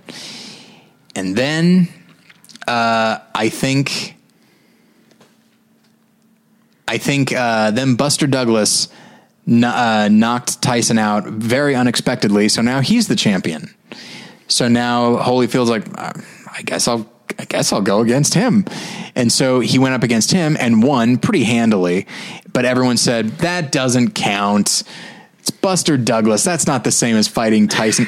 And so literally, Evander Holyfield, who eventually did go up against Tyson and won, and then went up against him again, and then Tyson bit his ear off, part of his ear. Right. And then Holyfield would go on to, he would lose the belt, and then he would win it back, then he would lose it, then he would win it back. Like, it just, he was this amazing athlete that even Tyson himself in voiceover says, like, yeah, Evander Holyfield is like one of the best of all time. But he had like no legitimacy in the eyes of boxing fans because he never went against Mike Tyson in Mike Tyson's prime. And that was it. And there was a time when that was going to happen, and then Mike Tyson went to jail. And so just like, all right, I guess. And so and Holyfield it never bothered him that much. Like the concept of it, of like, I'm not going to be anything until I beat Tyson. He never felt that. The way he said it is like, I'm chasing titles. I'm chasing heavyweight champion of the world. That's what I'm chasing. But it did bother him that literally nobody would ever recognize him. And that's the other thing. He was also a very soft-spoken, humble guy who, compared to the craziness of Mike Tyson and then the flamboyance of Muhammad Ali, just didn't give people much to talk about because he was this quiet guy who would go to church with his mother, And so it's just it's like an hour and 15 minutes. Yeah. It's really interesting. And you get a lot of footage of like the actual matches, and it's just it's really amazing. I'm really happy I watched it. Chasing Tyson. It's on Netflix. Chasing Tyson. I should see if because are a lot of those ESPN documentaries? I think so. Yeah, a lot of those 30 for 30 things. Which is funny because it's like that's the name, but there's way more than 30 of them now. Yeah, and it's been more than their 30-year anniversary. But the one, if it's on there, that I would recommend you check out is called The Price of Gold, and it's about Tonya Harding and Nancy Kerrigan. Oh, interesting! Fantastic. Okay. I feel like the public has so condemned Tonya Harding in this thing that this documentary will or make you rethink how you feel about her, and it's a lot of sympathy for Tonya Harding and the way that whole affair got sort of turned into like a class thing where Tonya Harding sort of represented white trash. Yeah, the trailer trash. Whereas neither one of them is from a wealthy background. Nancy Kerrigan is not a rich kid. Yeah. It was not a rich kid at all. But it just sort of got painted that way. It's a really fantastic. That's The Price of Gold. So Chasing Tyson and The Price of Gold. Those are what I recommend. Next thing I saw is Brooklyn. So what's up for you? Next for me is another Western that I got for Christmas, which is John Ford's My Darling Clementine. I've never seen it. I had read a lot about it leading up to it, and people had said it's like one of the best Westerns of all time. It's very good, and it's shot absolutely beautifully. It's black and white, and just the way Ford uses shadow is really marvelous. The movie's almost shimmering. Henry Fonda plays Wyatt Earp, and it's a very plays fast and loose with the facts about the OK Corral and stuff like that, and that's fine. Victor Mature, who I've never seen, I realize I've never seen him in anything, plays Doc Holliday, and I don't particularly like his performance, and I may not like the way Doc is presented, but there is. What was that? Beholden to Val Kilmer? I'm beholden to Dennis Quaid, actually. I remember I watched Tombstone. I never got into Tombstone. I've seen it like 4 times. And It's actually not that great. I've never really gotten into it. And then I watched Lawrence Kasdan's Wyatt Earp. Which I've never seen. Which is not very good, but Dennis Quaid is great as Doc Holliday. But anyway. Well, that's kind of how I feel about Tombstone, is that it's like, Val Kilmer's great in that movie. Sure. It's actually kind of a mediocre movie. Yeah, I think a lot of people, when they talk about Tombstone, I think they're talking only about him. The movie is fine, but he's really the kind of the shining light of it. Anyway, so My Darling Clementine is it is a very good, well-made Western. I didn't, compared to 3:10 to Yuma or another Western that I'll be talking about in a moment, I didn't like it quite as much. But one thing that I find interesting, so David, you remember, so when you're a kid, you're watching, Warner Brothers cartoons, and then you see a depiction of a character with big buggy eyes, and it just talks with like the very, and you have no idea as a kid. You're just like, it's a creepy guy. And only when you get older, you realize, it's Peter Lorre. I see what they're doing. So there's a voice I've been doing that I've heard is just the all-purpose old Western voice for years. Okay. And I can do it now. It's just, it's this sort of type of thing here. And I didn't know for years. I didn't know until last week that it was Walter Brennan. That is him all over the place. No question about it. And then, as it happens, he's also in the next Western that I saw, which I'll talk about in a moment. Okay. So I've gotten a lot of Walter Brennan. I won't talk too long about Cartel Land, which is the next thing I saw. It's worth seeing. It's the kind of documentary that got, it's some very up close and kind of dangerous footage of, gunfights and stuff like that, where they're very close to the action. But it basically is about, on either side of the border, on the American side, you've got, people who are I'm not sure I guess vigilante is the word for both of these groups, but the people who patrol the border who are not the official border patrol. Right. And, so you've got them on that side. Like the Minutemen? I guess. Is that what they're called? This group, I don't remember what they call themselves. So you've got them on that side. On the Mexican side of the border, you've got a group called the Autodefensas who decided to rise up and clean out. They're starting with their town that they started and clean out the cartels, and they raided the houses, and they pushed these people out and did it with using violent force. Extreme prejudice. And became kind of folk heroes to some people, and vigilante criminals to other people. They were definitely criminals. I mean, that's what they did was criminal, but to some people that means justify the end. I guess it just sort of, the movie shows how both things maybe, in many ways come from what the owner of the motivation would see as a pure motivation. Yeah. But the more powerful you get, and the more you are, walking around with guns, patrolling on your own, the more that you get corrupted. And so you see these people on both sides, you see them treating suspected criminals like shit, essentially. Which speaks to the idea we were talking about before about frontier justice. And that's basically what this is. And then the movie sort of all the while never lets you forget that while all of this is going on, these guys on the north side, on the American side, are trying to stop the cartels and their drug mules and stuff, and the guys on the south are trying to get the cartels where they live.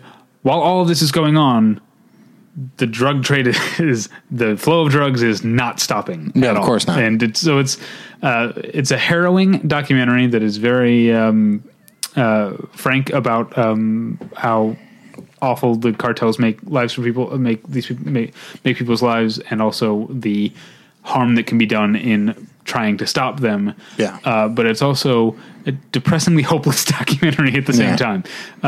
Probably worth seeing, but yeah, be prepared. It's not a walk in the park. It's just Gotham City down there. Yeah. Okay, so the next film I saw, so I've talked about a bunch of Westerns already. Mm-hmm. Hateful Eight, 3:10 to Yuma, My Darling Clementine. This next one destroys them. It blows them all the way. You saw a lot of old stuff. Yeah. My last one isn't old stuff. And it was Howard Hawks' Red River. Oh, starring Montgomery Clift. That's correct. Which I've never seen Red River. Okay. But I do have a weird preoccupation with Montgomery Clift. I am kind of obsessed, or was for a while. I read a biography. Oh, okay. Well, that'll do it. Yeah, he's a real interesting guy. Yeah. Not a nice person, but also kind of suffered a lot, and you kind of feel bad for him. Yeah. But we're not talking about Montgomery Clift. Well, we will, because he's great. Okay, well, let's check out the biography. I can't remember who wrote it, but it's called Montgomery Clift. Okay. I think there's another one called Monty that I've read is real trashy and gets into the more seedy side of his life in an exploitative way. So I would recommend people read Montgomery Clift. Read both. It's good to have all sides. Okay. So, it's him and John Wayne, and this came out in 46 or 48. I don't remember exactly. And it's, by all accounts, it's the first time we see John Wayne as not a 100% noble guy. And in fact, in the film, he is a megalomaniacal, egotistical, brutal rancher who is still charming and likable, and who is probably right most of the time. But as he gets older and as he starts to just need control over people, you come to realize, oh, he's getting less right as he gets older. And Montgomery Clift plays his basically adopted son, though they never put it in those terms. It's clear that's absolutely what it is. But because they never put it in those terms,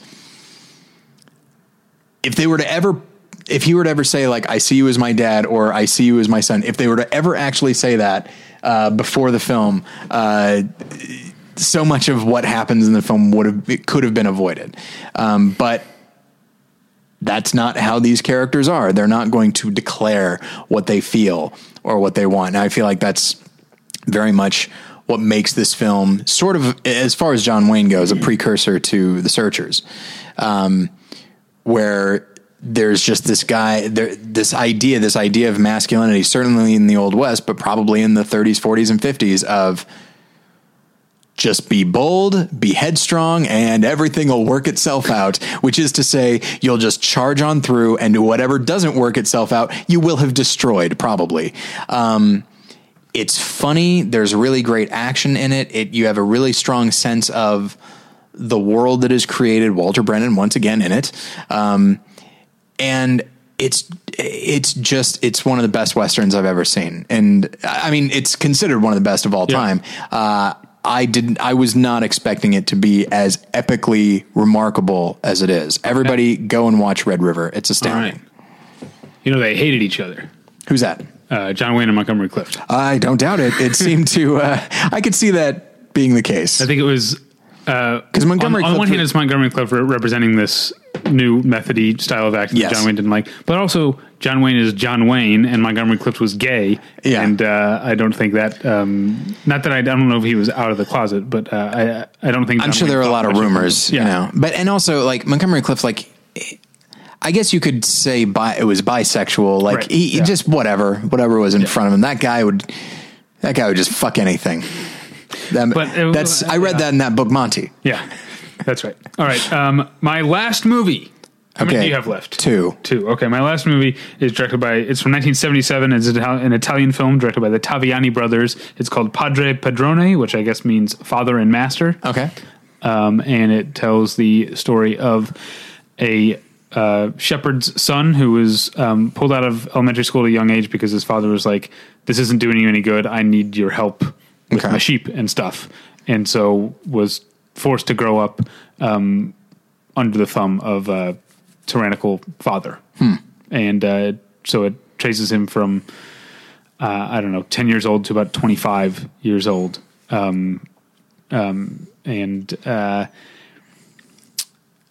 don't know. I'm going to write more because three films by the Taviani. Did I say Taviani or Traviani? I can't remember the name of the directors. Three films by these going for almost 3 hours. It's fine. Yeah, three films by these directors have been restored and will be playing in Los Angeles at the end of the month and in early February. So I'm watching some online screeners of these restorations to review them. So I'll have more thoughts on this when I review it and be able to compare it to the other two that I need to finish watching. But it's very good. It's surprised that I haven't heard much about these filmmakers who are still working. They made a film a few years ago called Caesar Must Die, which sounds familiar. We have a review of it on the website. Okay.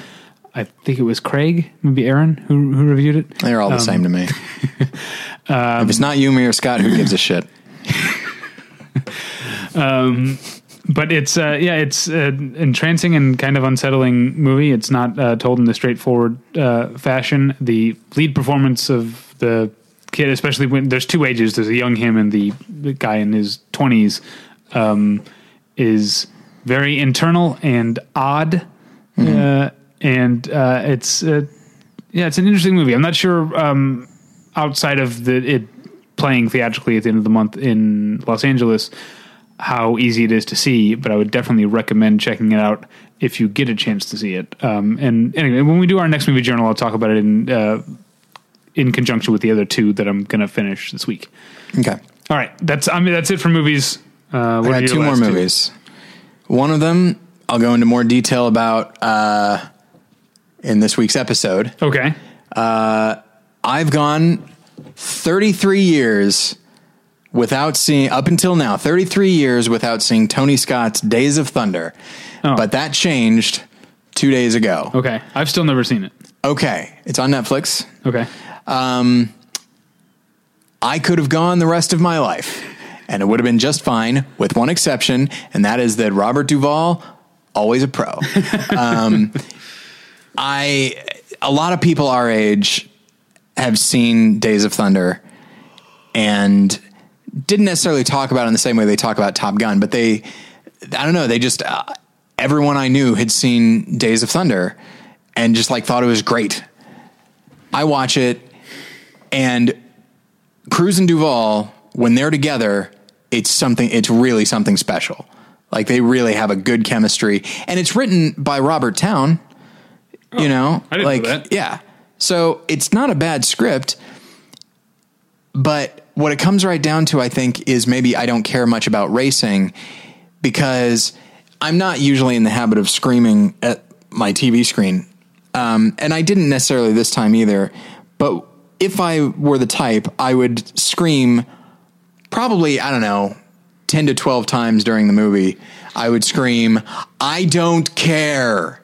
Now, it's not the film's fault that I don't care about racing, but somehow there's just something about, and I felt this way about Top Gun as well when I was a kid, is that it's this thing where it's this cocky guy, he's doing this thing and his biggest rival is himself. He's got to conquer this thing himself. I don't give a shit.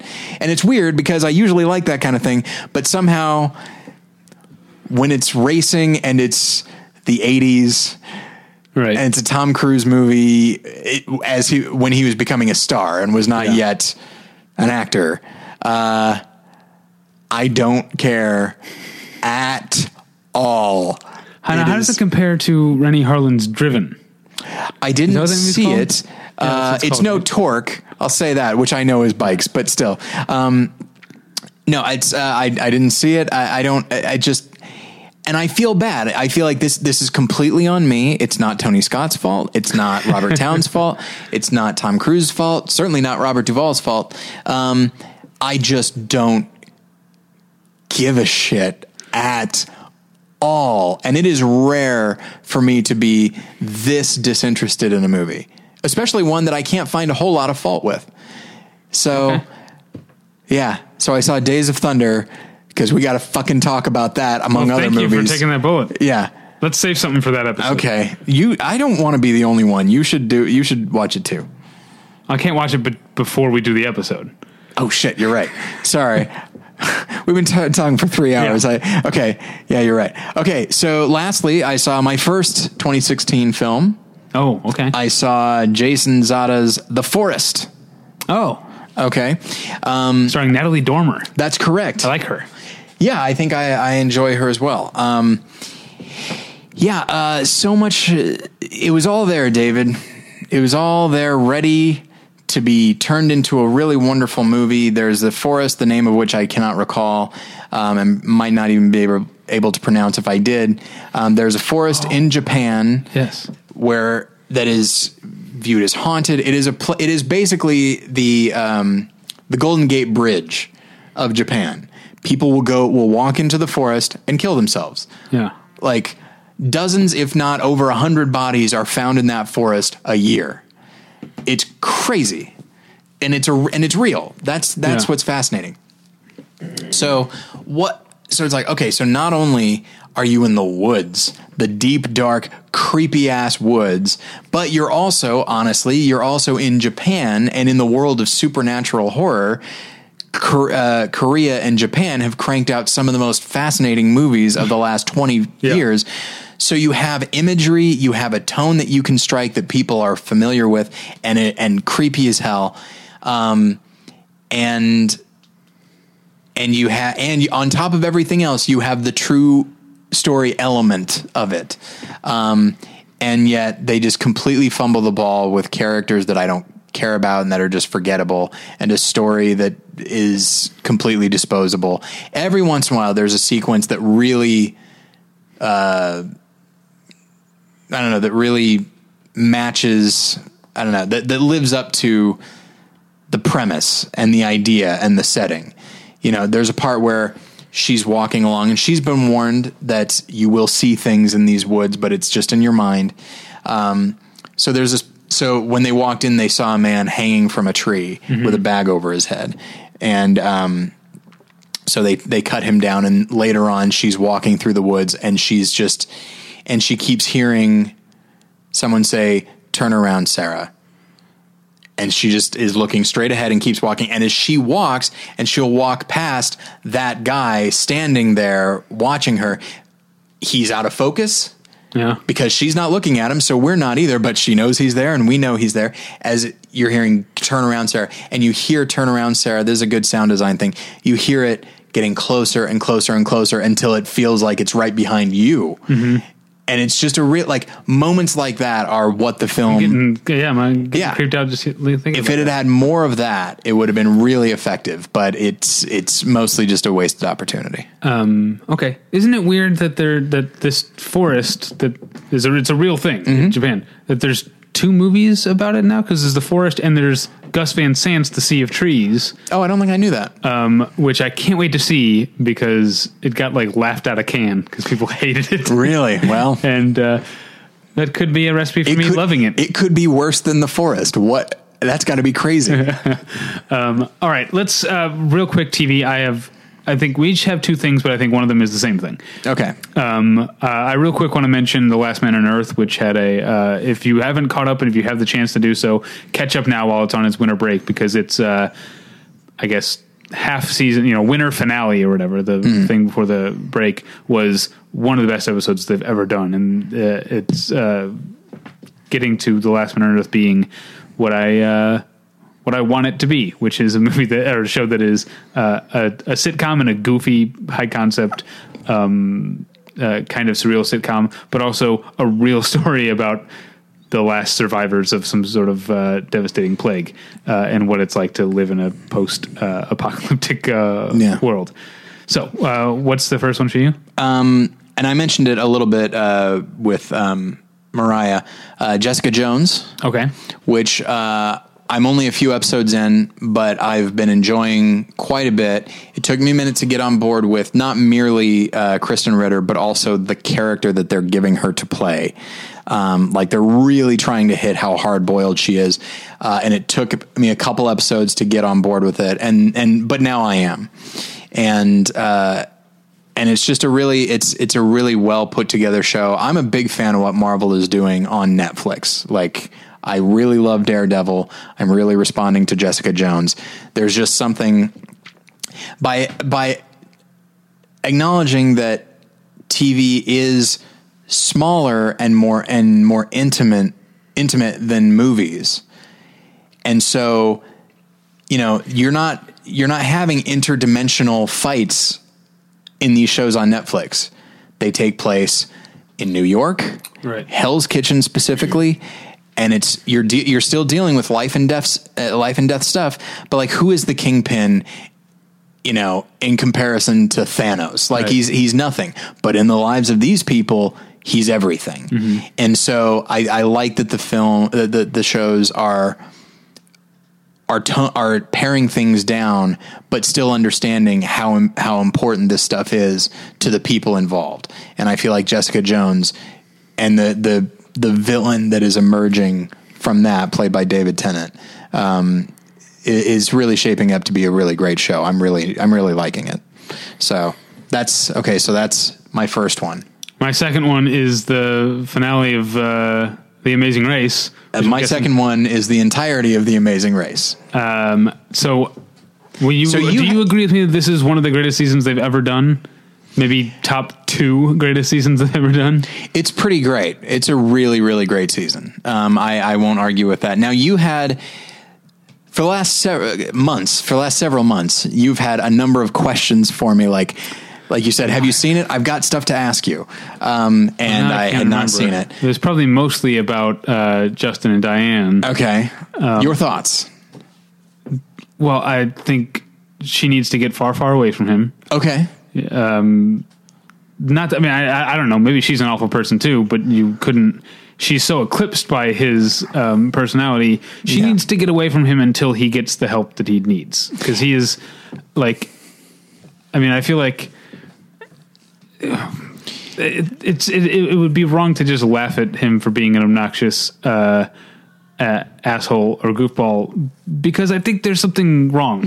Jen and I were hypothesizing that he might be, and I don't say this jokingly. I'm not trying to make light of it or anything like that. We were thinking that he could possibly be bipolar.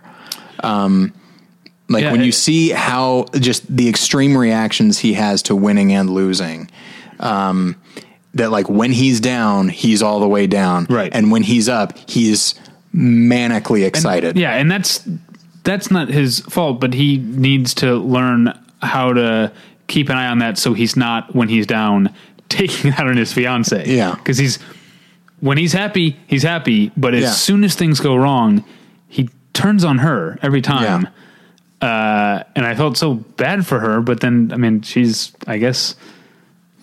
and who knows how long they've been together. It might be that she knows what to expect. She knows how to manage it. And this is just a high stress situation. I'm sure if you and I, with our respective wives or with each other, frankly, were on The Amazing Race, we'd probably snap at our wives and each other, or they at us. Hopefully not too much. Hopefully what we'd be more like is, Stealth became one of my favorite teams. Is it Tiffany and Krista? Yeah, the cheerleaders. Yeah, because when things got dire and stressful and down to the last minute, and one of them couldn't complete a challenge, the other one didn't lose her temper, didn't yell at her, went over and told her how much she believed in her and how great she was and how important her friendship was and all this, and that she's a great person. Like, that's who I would want to be if I were on The Amazing Race. Absolutely, yeah. Yeah. It was a really good season. There were a lot of teams that I really liked. Unfortunately, the ones I really liked went out early, like the Dancing Brothers and the two little guys. I hate to put it in those terms, but just people that were very charismatic and fun to watch and that sort of thing. The mother and son wound up being a team that I liked more than I thought I was going to. I don't know. I found her a little bit obnoxious. She was obnoxious, but she wasn't remarkably negative. You know, between the two of them, he was probably the more negative one, and she was trying to be, if anything, she was obnoxious in trying to show support, you know, and trying to probably undo some of the stuff that she had done to him years before. Yeah, for those, I can't imagine anyone still listening who hasn't watched it because they're getting so inside. I can't imagine anyone still listening. Yeah, but this was someone who had their mother-son team. The son had come out to his mother and essentially been rejected years before, and they were getting back together. Yeah, and I feel like mission accomplished. Like almost any time that's true. There's like a mother and son or whatever, people who go on The Amazing Race to like rekindle something, it usually doesn't go well. This one, I think they did. Yeah, no, I think you're probably right. I just found it like in certain, when things would get stressful, I felt like she would snap into like, I'm your mom mode and be like, listen to me, when it's like, hey, he's an adult now. You're a team here. I found that kind of obnoxious. But he didn't strike me as super adult either. That's the other thing. Yeah, like he seemed a little petulant at times, but that's, but I still liked them and I didn't expect to. So we don't want to talk all night about Amazing Race, but I want to ask you about my favorite team in I don't actually support them way, but the team that I hated and then grew to love watching, and that's the Paparazzi. Because they were so awful to, like, we're talking about other teams, like when the stress is on, like if one thing, there was one even slightest thing, like, someone needs to tie their shoe, they would turn on each other so quickly that it became hilarious to me. It wasn't funny. I didn't find it funny. Jen and I are just like, how are these people making it so far? This is so wrong. Yeah. Can't the show just somehow intervene? Can't they just say, hey, look, we've never done it before, but you're off the show. But it's good television. It's good television. I get it. But you know what? In the end, like the team that I really wanted to win did win. Like to me, they're who I want to be. Because they're positive. They're encouraging. Yeah. They like, to my knowledge, they snapped at each other once at the very last task of the very last episode when when they were first, but this team number 2 was gaining on them quite a bit. And it's just like, you know what? Given that circumstance, I'll let it slide. Yeah. And they just were so positive, and they're so much, and they're fun to watch. Maybe ever on the show, but no question about it.